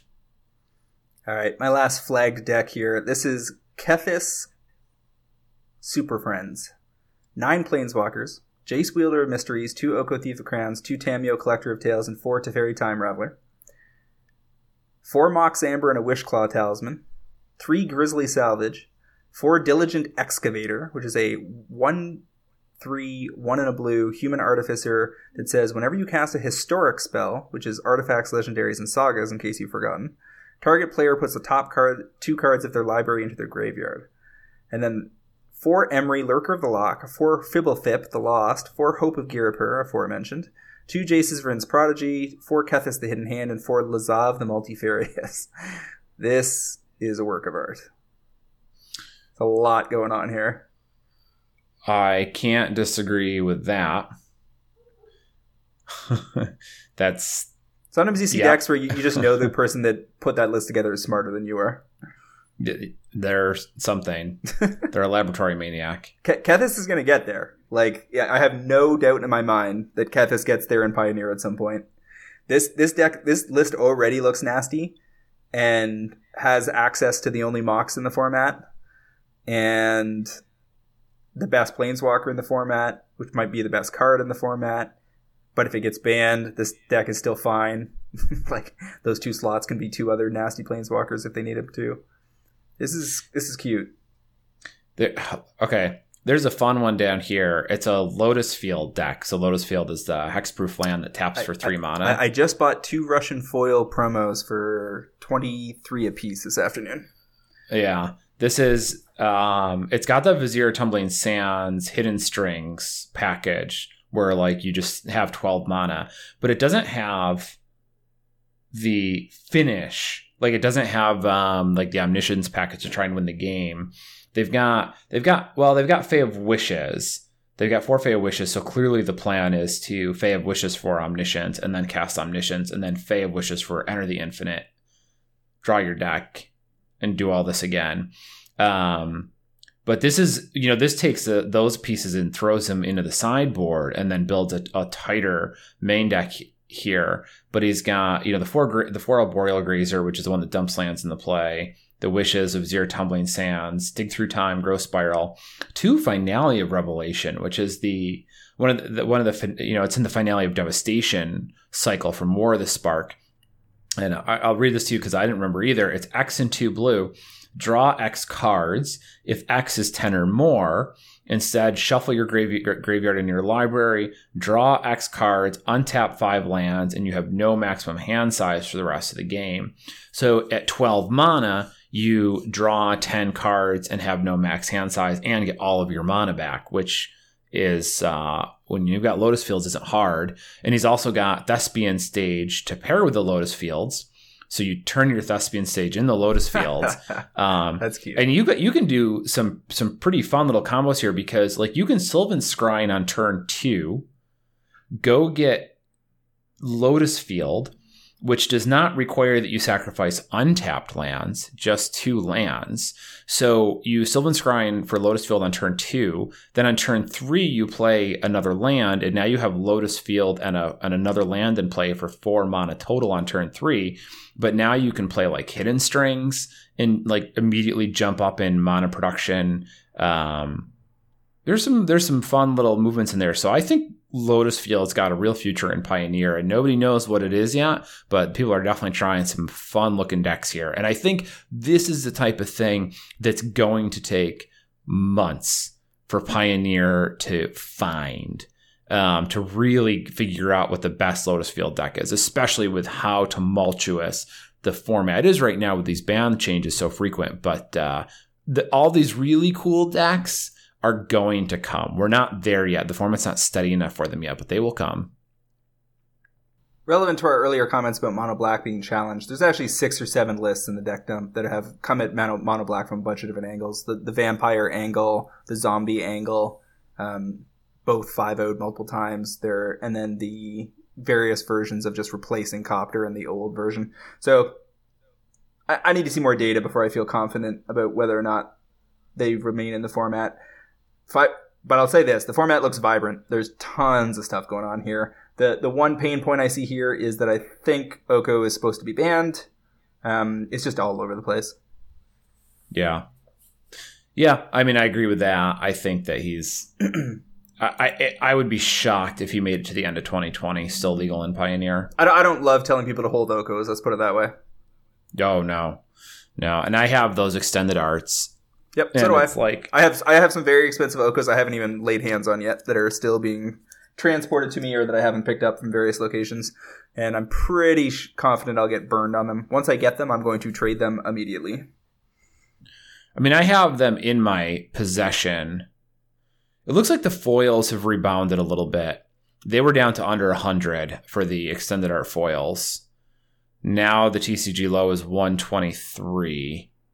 And there's only one below 130. And it's actually, it's like 2 play sets to 140, basically. I don't know. This feels like playing chicken with a train. I might just ship these. You can get 85 in credit from CK on the borderless foils, which would get me out clean at about what I was in on. Ugh.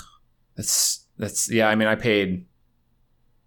I think the ones I picked up from Channel Fireball were like 110 or 120. Now I was buying with store credit that I got like a 30% trade-in bonus on. Sure. But it still feels bad. They can easily make the choice here to leave it alone for a while, but it's just clearly the best thing going on in the format. So yeah. whether calling it a staple or moving a little further to the right and saying it needs to be banned is a toss-up. I don't like telling people to hold toss-ups. 1, 2, 3, 4. Like 4 decks in the top 8 had 4 Okos. And they're all play sets. Now, I mean, the thing is you'd be like, okay, these are the first decks out of the ban change. My bigger concern is that it's not that it can put 3, 4, or 5 decks in the top 8, although that's could be enough to get it banned. It's more that so many different archetypes are running it and making room for it. It is really ubiquitous.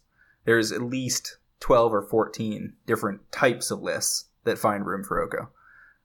That's probably too many.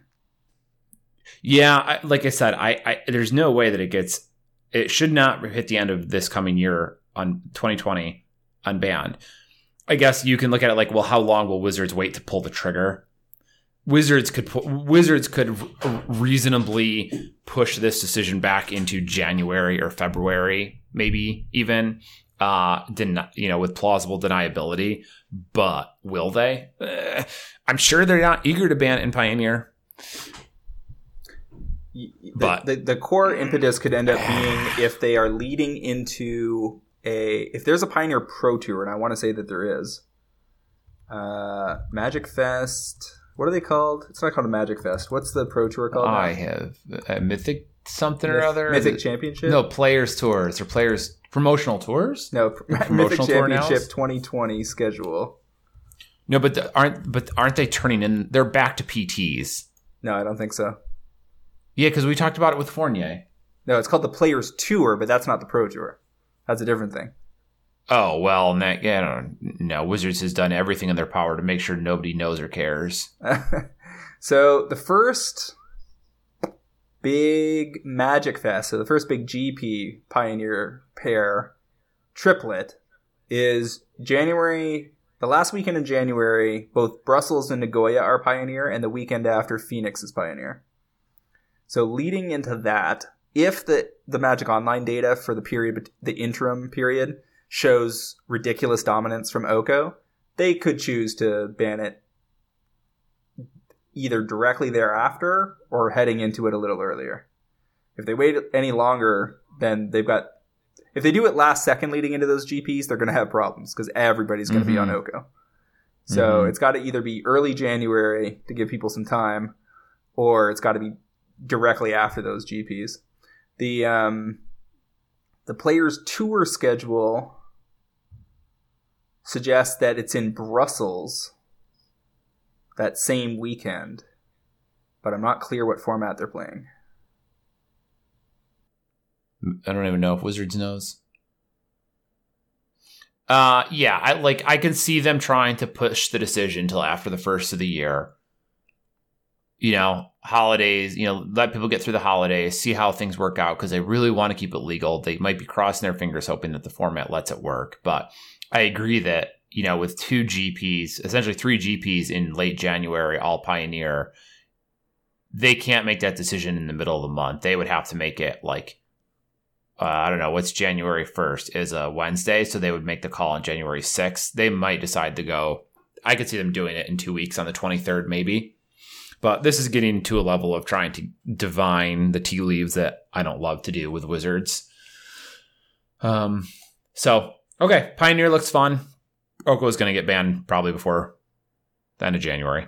And if it's just too risky, even if we're wrong, just understand that the risk you are taking upon yourself to bet against that. Right. All right. Segment 4, topic of the week. Wizards announced that Worlds will only be played on Arena. Now, this is for 2020 because they don't make any decisions further than 6 months out. But Worlds 2020 will only be played on Arena and will only be standard, right? Do I have that right? I think so. So now, they didn't actually announce that. People were referencing an article that led them to believe that would be the case. So I don't know that we have the official statement on this yet, but everybody is assuming that because they're playing on Arena, and Arena doesn't have live 8-person drafts, that draft has been removed from Worlds because Arena isn't prepared to make that possible. Now, if they have somehow gotten ahead of schedule, and that's the big reveal, is that, look, we're doing draft at Worlds because we can actually do it, that's a different story. But we don't know if that's the case. And people are betting against it because of how long it takes Magic Digital to get anything done. Yeah. Now, you've got this positioned as is Wizards looking to kill paper Magic? Well, I don't. That's what people went off on this morning on social. That's what's written on my spreadsheet. Yeah. The Twitter community was going crazy this morning with all sorts of comments about how this is the latest harbinger of the doom of paper Magic. And a couple of vendors that I trust chimed in with, well, not the death of paper Magic, but potentially the death of LGS competitive play as we know it. And a lot of anecdotal evidence was thrown around about LGS's closing in certain towns, mostly I noticed in the Midwest, which is not surprising, because I think the richer coastal demographics will tend to support games of this nature better. I mean, for instance, here in Toronto, a lot of that just seems crazy talk because most of our major stores that were here when I was 20 in university 20 years ago are still here. And if anything, we've added additional stores, not lost many. 401 Games has been the main store downtown since I was 17 and still there. And Face-to-Face Games out on the Danforth is doing extremely well. And it has an expanded tour, like an SCG style tour across Canada this year. So, I believe that LGSs are more challenged. I believe that we could be heading into a general recession next year or the year after. I believe that Wizards has made clear that they are going to eat as much of the profit pie from the secondary market as they can. I mean, that's what things like Mythic Edition and collector boosters and Secret Lair is all about. That skip the distributor, skip the retailer, get all the profits for ourselves is a strong signal that they are sending. Them distributing booster boxes via Amazon was also bad for LGSs. Not cracking down on distributors that probably sell directly on eBay is not great for LGSs. And so it's entirely possible. Like I could buy into some percentage of LGSs being in real trouble in the next couple of years, like 5, 10, 15, maybe 20%. But I'm not, there's a couple points beyond that. I'm not convinced that, let's say you have a city that has 5 stores and 2 of them are going to close in the next couple of years. The next question is, does that mean that 40% of players stop playing, or does it mean that those players are playing at the remaining 3 stores that run their stores better? Because those are very different things, right? Losing people out of the hobby is a much bigger deal than if we're talking about survival of the fittest and the best run operations that have a coffee shop and a sandwich bar and aren't entirely reliant on Magic and, keep up with the latest trends and collectibles and always have the hottest new D&D and X-Wing and whatever in stock and, run good marketing programs and manage their overhead well, et cetera, et cetera. Here in Buffalo, we've had quite a few stores open and close. At one point, we had something like 7 concurrent Magic stores, which for the population, overall population and the population density is just completely unsustainable. Sounds high, yeah. In fact, one of the guys was going to open a store and came to me for ideas. This was a couple of years ago, and I was like, I wish you the best. You damn should not open this store in this city. If you really want to open a card store, move. And he politely declined, and I wished him the best of luck, and I think he was open for 3 weeks. Because Toronto's 10 times bigger than Buffalo, and I think we probably only support 7 strong stores. So. Right. So, and the rise of Magic has been getting consistently more popular for quite a while now, and there's, I think, been a real boom in stores that sell Magic and try and run Magic as a major component of their business that's kind of gone it kind of kept pace with the explosion in Magic. And Wizards has obviously been tinkering with their programs in such a way that isn't necessarily hampering the Magic player growth, but is definitely making it more difficult for stores to, stay in business, essentially. But I think the overall takeaway here is not that all of these people are going to quit Magic. It's just that you can't have, essentially, probably most cities likely have too many stores for their Magic playing population, at least currently. And as someone who has watched like 3 stores in Buffalo close, those players don't disappear into the aether. They move to the other stores. Now, yes, you will lose some players every time you close a store because maybe it was like down the block from their house and now they don't want, before they would just walk to the store and now they don't want to have to drive across, 20 minutes or 15 minutes. So they might stop. But for the most part, the people who are playing at store A and were driving 10 minutes to get there will drive 17 minutes in the other direction to go play F&M. So you're not losing players as much as you're just losing essentially shaky venues. Here's the cold clinical perspective. As someone who doesn't have a vested interest in whether stores survive or not, but does have a vested interest in whether or not Magic product overall sells more or less. There's zero evidence that Wizards wants to kill paper, firstly, because it's more than half their revenue. And Hasbro currently sees Magic as a darling brand, one of their flagship brands, because, as we've talked about in the past, it was not as heavily affected by the Toys R Us bankruptcy, which shut down avenues, distribution points for things like Star Wars toys and Transformers and what have you. The big benefit that allowed that to happen was the network of independent gaming stores that weren't Toys R Us's, that made sure Magic product kept selling through that period.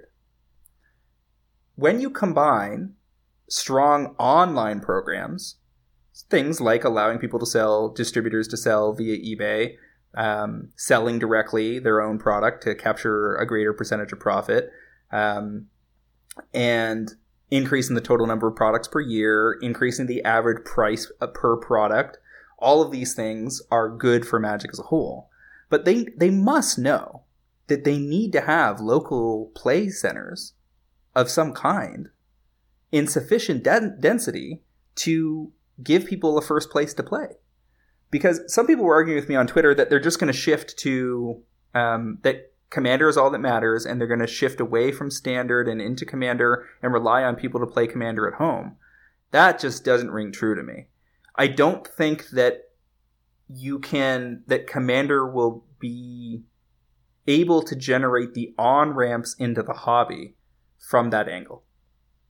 You need to have, even though I almost never go to my LGS to play anymore because I'm just too busy, knowing that it's there, functioning, and that people are going there to play gives me confidence in the hobby. If you told me that all the stores were closed in town, I would seriously reconsider how much of this product I was willing to purchase and hold, because I wouldn't be able to see where people new fresh blood is being brought in. Oh, if they said that all the stores were closing, I would immediately liquidate everything other than my personal EDH binder. And I would probably downgrade that from foils to non-foils. Like, that would just be like, okay, this is, I don't know where the ship is going, but I don't love the direction. So I agree with you that, like, a lot of people on the ancillary need to feel, it's important that they feel like the game is supported, even if they're not directly involved on a daily basis or a weekly basis. And especially in a hobby that has a probably higher percentage average of socially awkward people than, say, tennis does. You need spots where you can just sit Bob and Doug down at a table and tell them to play, as opposed to relying on them to reach out through social media and find each other, which is just a much less efficient process. Oh, yeah. And you need a place where cards are on display. That's what the benefit of having showcases is a big reason why the secondary market is so strong. To be able to walk into a store, and God, I wish I was still in this position, where you barely know the game, and you're just like, wow, look at all these options. And you just spend half an hour going through the case and picking out a bunch of bad cards because you're a noob who doesn't know how to play the game. and you go through a bunch of binders and you just pull out a bunch of stuff that looks interesting to you and you try to make a deck out of it. If you don't have those places to do those things, the game will sell worse. They must know that. And I think what my interpretation, therefore, of what they're doing is, I don't think Arena's doing that well financially. Like, people might be under the impression that it is, but the fact that they've had to fake so much of the marketing around that, and some of the information I've been getting from sources I've been talking to, suggests to me that Arena's not where it needs to be. And that things like making the World Championship about Arena are not so much that Arena makes them so much more money as that they are worried that that opportunity is slipping away from them. And they're trying to put it in front of people as often as they can to boost the numbers. They need to get further down that road before it is fully self-sufficient. One of the things that people forget is that the average revenue per user in the model that is present on Arena is significantly less than on Magic Online. Because you can play the game for free. You can grind every day and earn your way into cards. It takes a long time and it's pretty slow, but some people will just choose to do that if they can't afford anything else. Whereas on Magic Online, you have to buy tickets to get anything done. Like, there's no easy free-to-play mode on MTGO. So the model is inherently more expensive for them to run per user because they get less revenue per user. So that means you need a much larger user base. And Arena is designed to try to attract that base, but it's not clear that they are pulling it together fast enough to justify it. And keep in mind, they're currently running 2 products when they should be running 1. So their primary objective has to be to complete the Arena product so that they can move at least Pioneer, if not Modern, but certainly Pioneer, and get proper drafts running on Arena within the next couple of years so that they can consolidate most of the digital activity under one roof and, streamline their revenues. So I don't take the Worlds switching to Arena as a signal about being against paper. They desperately need paper to keep making them $500, $600, $700 million a year or whatever it's at right now. One of the things to watch out for will be the Q4 report for this year that will come out end of January, or maybe it's mid-February, that should, for the first time, be Wizards being forced, or Hasbro being forced to admit the revenue numbers for Arena, because they promised it during the last investor call. That will tell us a lot about what we need to know about what's going on the digital side.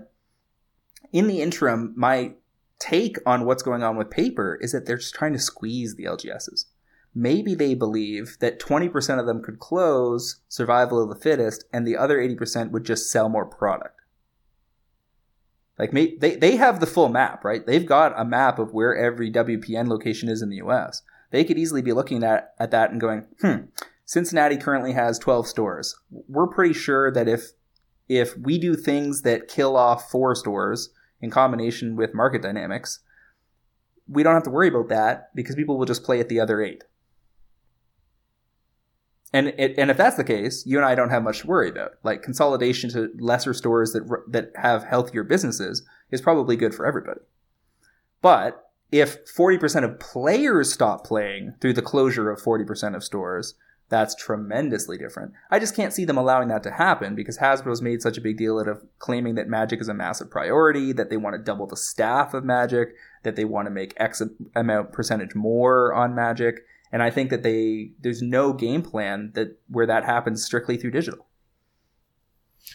Yeah, I imagine that Wizards is looking at whatever data it is they have, and we've gotten down, by the way, a specific aspect of this discussion. But I can imagine they're looking at the data in front of them and saying, we believe that X percentage of stores can close.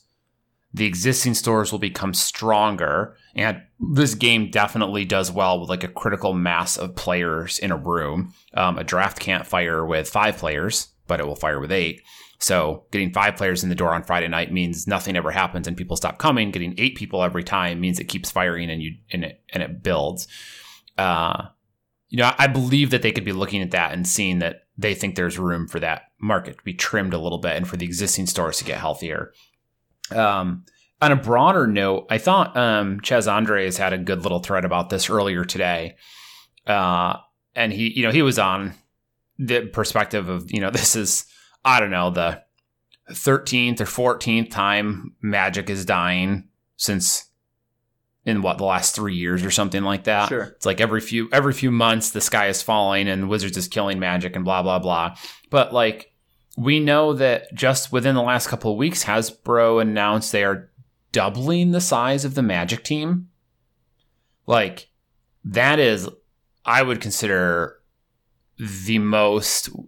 It's hard to imagine what announcement they could make that would show anything. Would show more of a commitment to the game. Well, I mean, in fairness, you could interpret that to it. mean that's mostly digital side. Oh, yeah. But, I assume it is. But that still means they are pushing Arena really hard, and they're dumping the resources into it to try and really make it a big deal. So I don't think that means they're doubling the size of R&D, but like they're investing money into it. Well, I mean, an effort. More to the point, they can't give up the hundreds of millions of dollars that comes from paper, and I don't think that they can get that same level of sales without the LGS network. You have to have, it's a physical product with global distribution. They're not going to turn that off. Like, no one ever gives up on that kind of thing. Think about something like Transformers, also a Hasbro product. They let that die in the early 90s.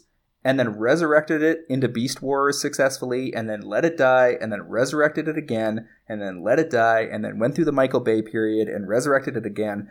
Magic's never really had an extinction period like that. It's a very strong brand. There's no way they are going to walk themselves right into one of those extinctions. Like, on no planet is their spreadsheets saying, okay, so next year we're going to 20 times our digital and shut down 90% of LGSs. Like, that's just not even remotely in the game plan. They want to keep selling even more paper product. And they can't just sell it directly to us as collectors, because the utility of Magic cards to play with your friends in a local setting and GPs and locally with your EDH group, all of it has to tie together to keep you committed to the hobby. Ultimately, they cannot rely on us just playing Commander at home with our friends. The hobby would not be nearly as vibrant if that was how they decided to proceed. And the thing is that it doesn't cost them much to support the competitive side of Magic, because most of those costs are absorbed by the store owners. So it's not like they have some huge overhead line that they need to get rid of. So I just don't buy it. I think what they're trying to do is squeeze more money out of the stores. They capture more profit. The stores run on more of a razor's edge margin. And if that turned into lower sales or lower participation rates on their books, and they felt like the combination of the two was heading for a dip, they would reverse course in a heartbeat. They would come back at us with a reinvigorated WPN program with all sorts of like promo support and stuff. There's no way they want stores to just be the place that you walk in, pick up your Commander cards, and walk out. No, I can't imagine. I wonder how much of it is it. No, I don't like how much of it is cost savings for them if they only have to support 3 stores in a geographic region rather than 5. Like they have to send less promos, they have to spend less on shipping, all that type of thing. I don't really have a sense of how much that would impact their decision, but I do wonder if that's relevant at all. The other thing that's interesting is that, like, in Europe, Commander does worse. One of the reasons is that space is at a premium. It's not as easy to run a 60-seat LGS in Europe as it is in, Central Ohio. That's a big advantage in the Midwest, where, yes, the demographics are worse and the average household income might be worse in a lot of those zones, but real estate's a lot cheaper. So you can run a well-run store that has a solid marketing mix and that is run in an area with sufficient population to support things of this nature. It should be able to do well. I mean, like, my dad lives in Ashtabula, Ohio, in the northeast corner of the state, in a tiny little town that used to be where they dropped off coal to ship it to the power plants that don't exist in Canada anymore. And that place should not be able to support a Magic store, but they've got an awesome program running since, this dude Chris took over for his mom. And they're in an old Blockbuster out on the local highway, and they get 50, 60 people out for their events all weekend long. People come from 3 states over for their Pokemon tournaments. Like, you can run a successful LGS in a small town, even if the demographics are bad. You just got to know what you're doing. And overall here, they could print Mythic Edition, make, what did we say? We figured it was something like $2 or $3 million in 25 minutes of online sales. Yep. Like they're not cutting out their nose to spite their face here. They're aware of all of this, and I guess I just don't see this as being a threat to Magic at all, really. Magic is going to look a little like it's just another tweak of another dial, and Magic might look a little bit different in 2 months than it does today, but I still think the brand is hugely successful. They're making money hand over fist with it, and they're not trying to kill the golden goose here. It's worth certainly keeping on top of. It's worth paying attention to what vendors are saying on social, but understand that the guy who's telling you that the store is closed in his town is putting up his hand because that happened. The guy whose town is totally fine isn't even talking about it. The bottom line is that if they want you to buy Jace the Mind Sculptor Mythic Edition for $300, you have to have a format to play that card in. The collectors like my dad are not enough.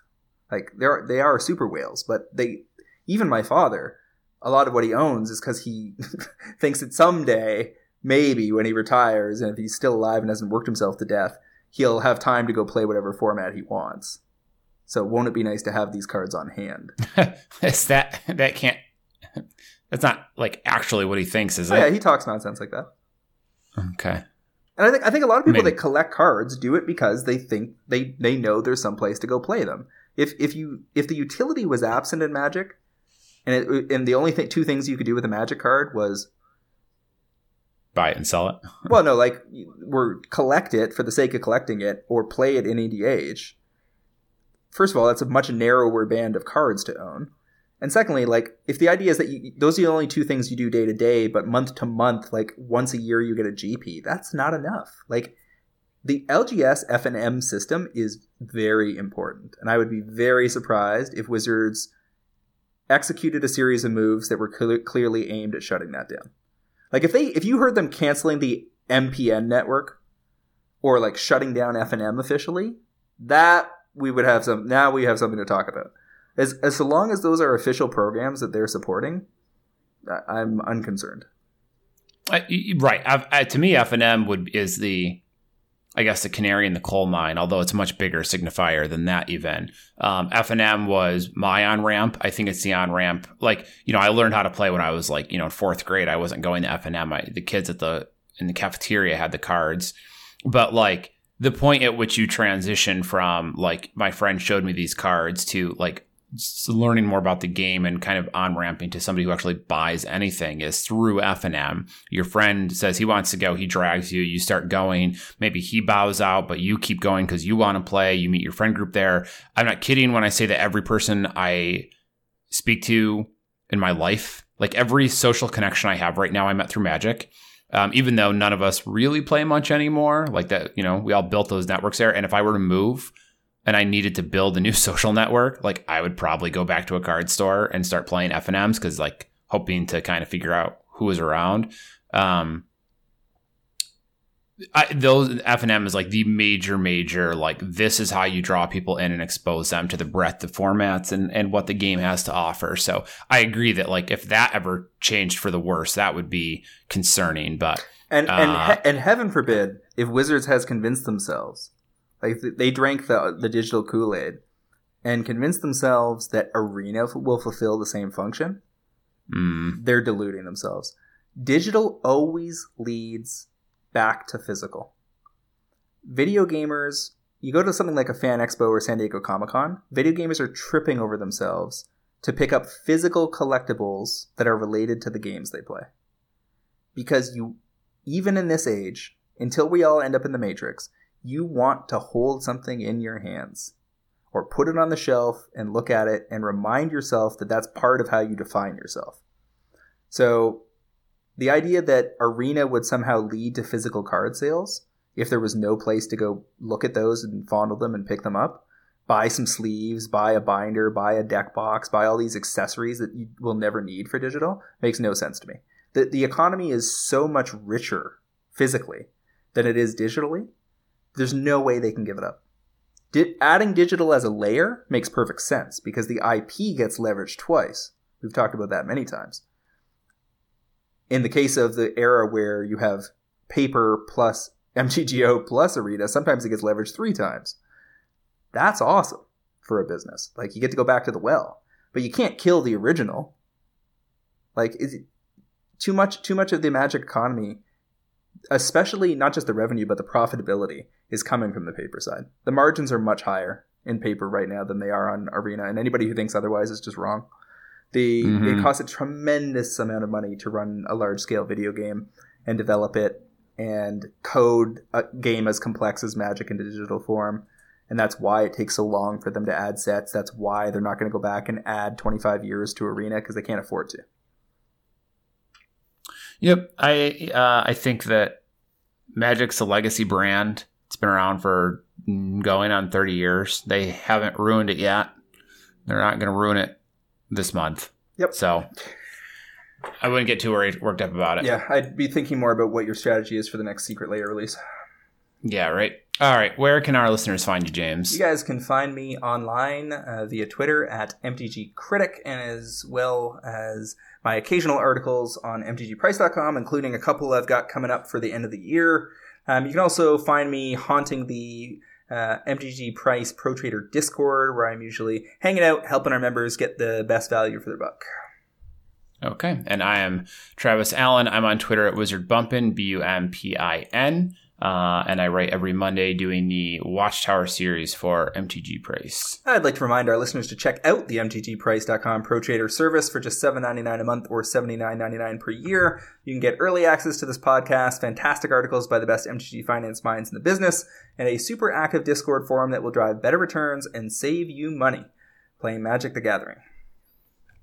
Once again, MTG Fast Finance is proudly sponsored by Cool Stuff Inc., where you can find all sorts of cool stuff in stock, including all the best in Magic the Gathering singles, sealed product, and a plethora of other collectibles. Use the promo code FINANCE5 during checkout at CoolStuffInc.com to save 5% off your order and support this podcast. That brings us to the end of episode 198. A good time as always, and I will see you next week, James. Thank you, Travis. We'll see you all next week on another episode of MTG Fast Finance.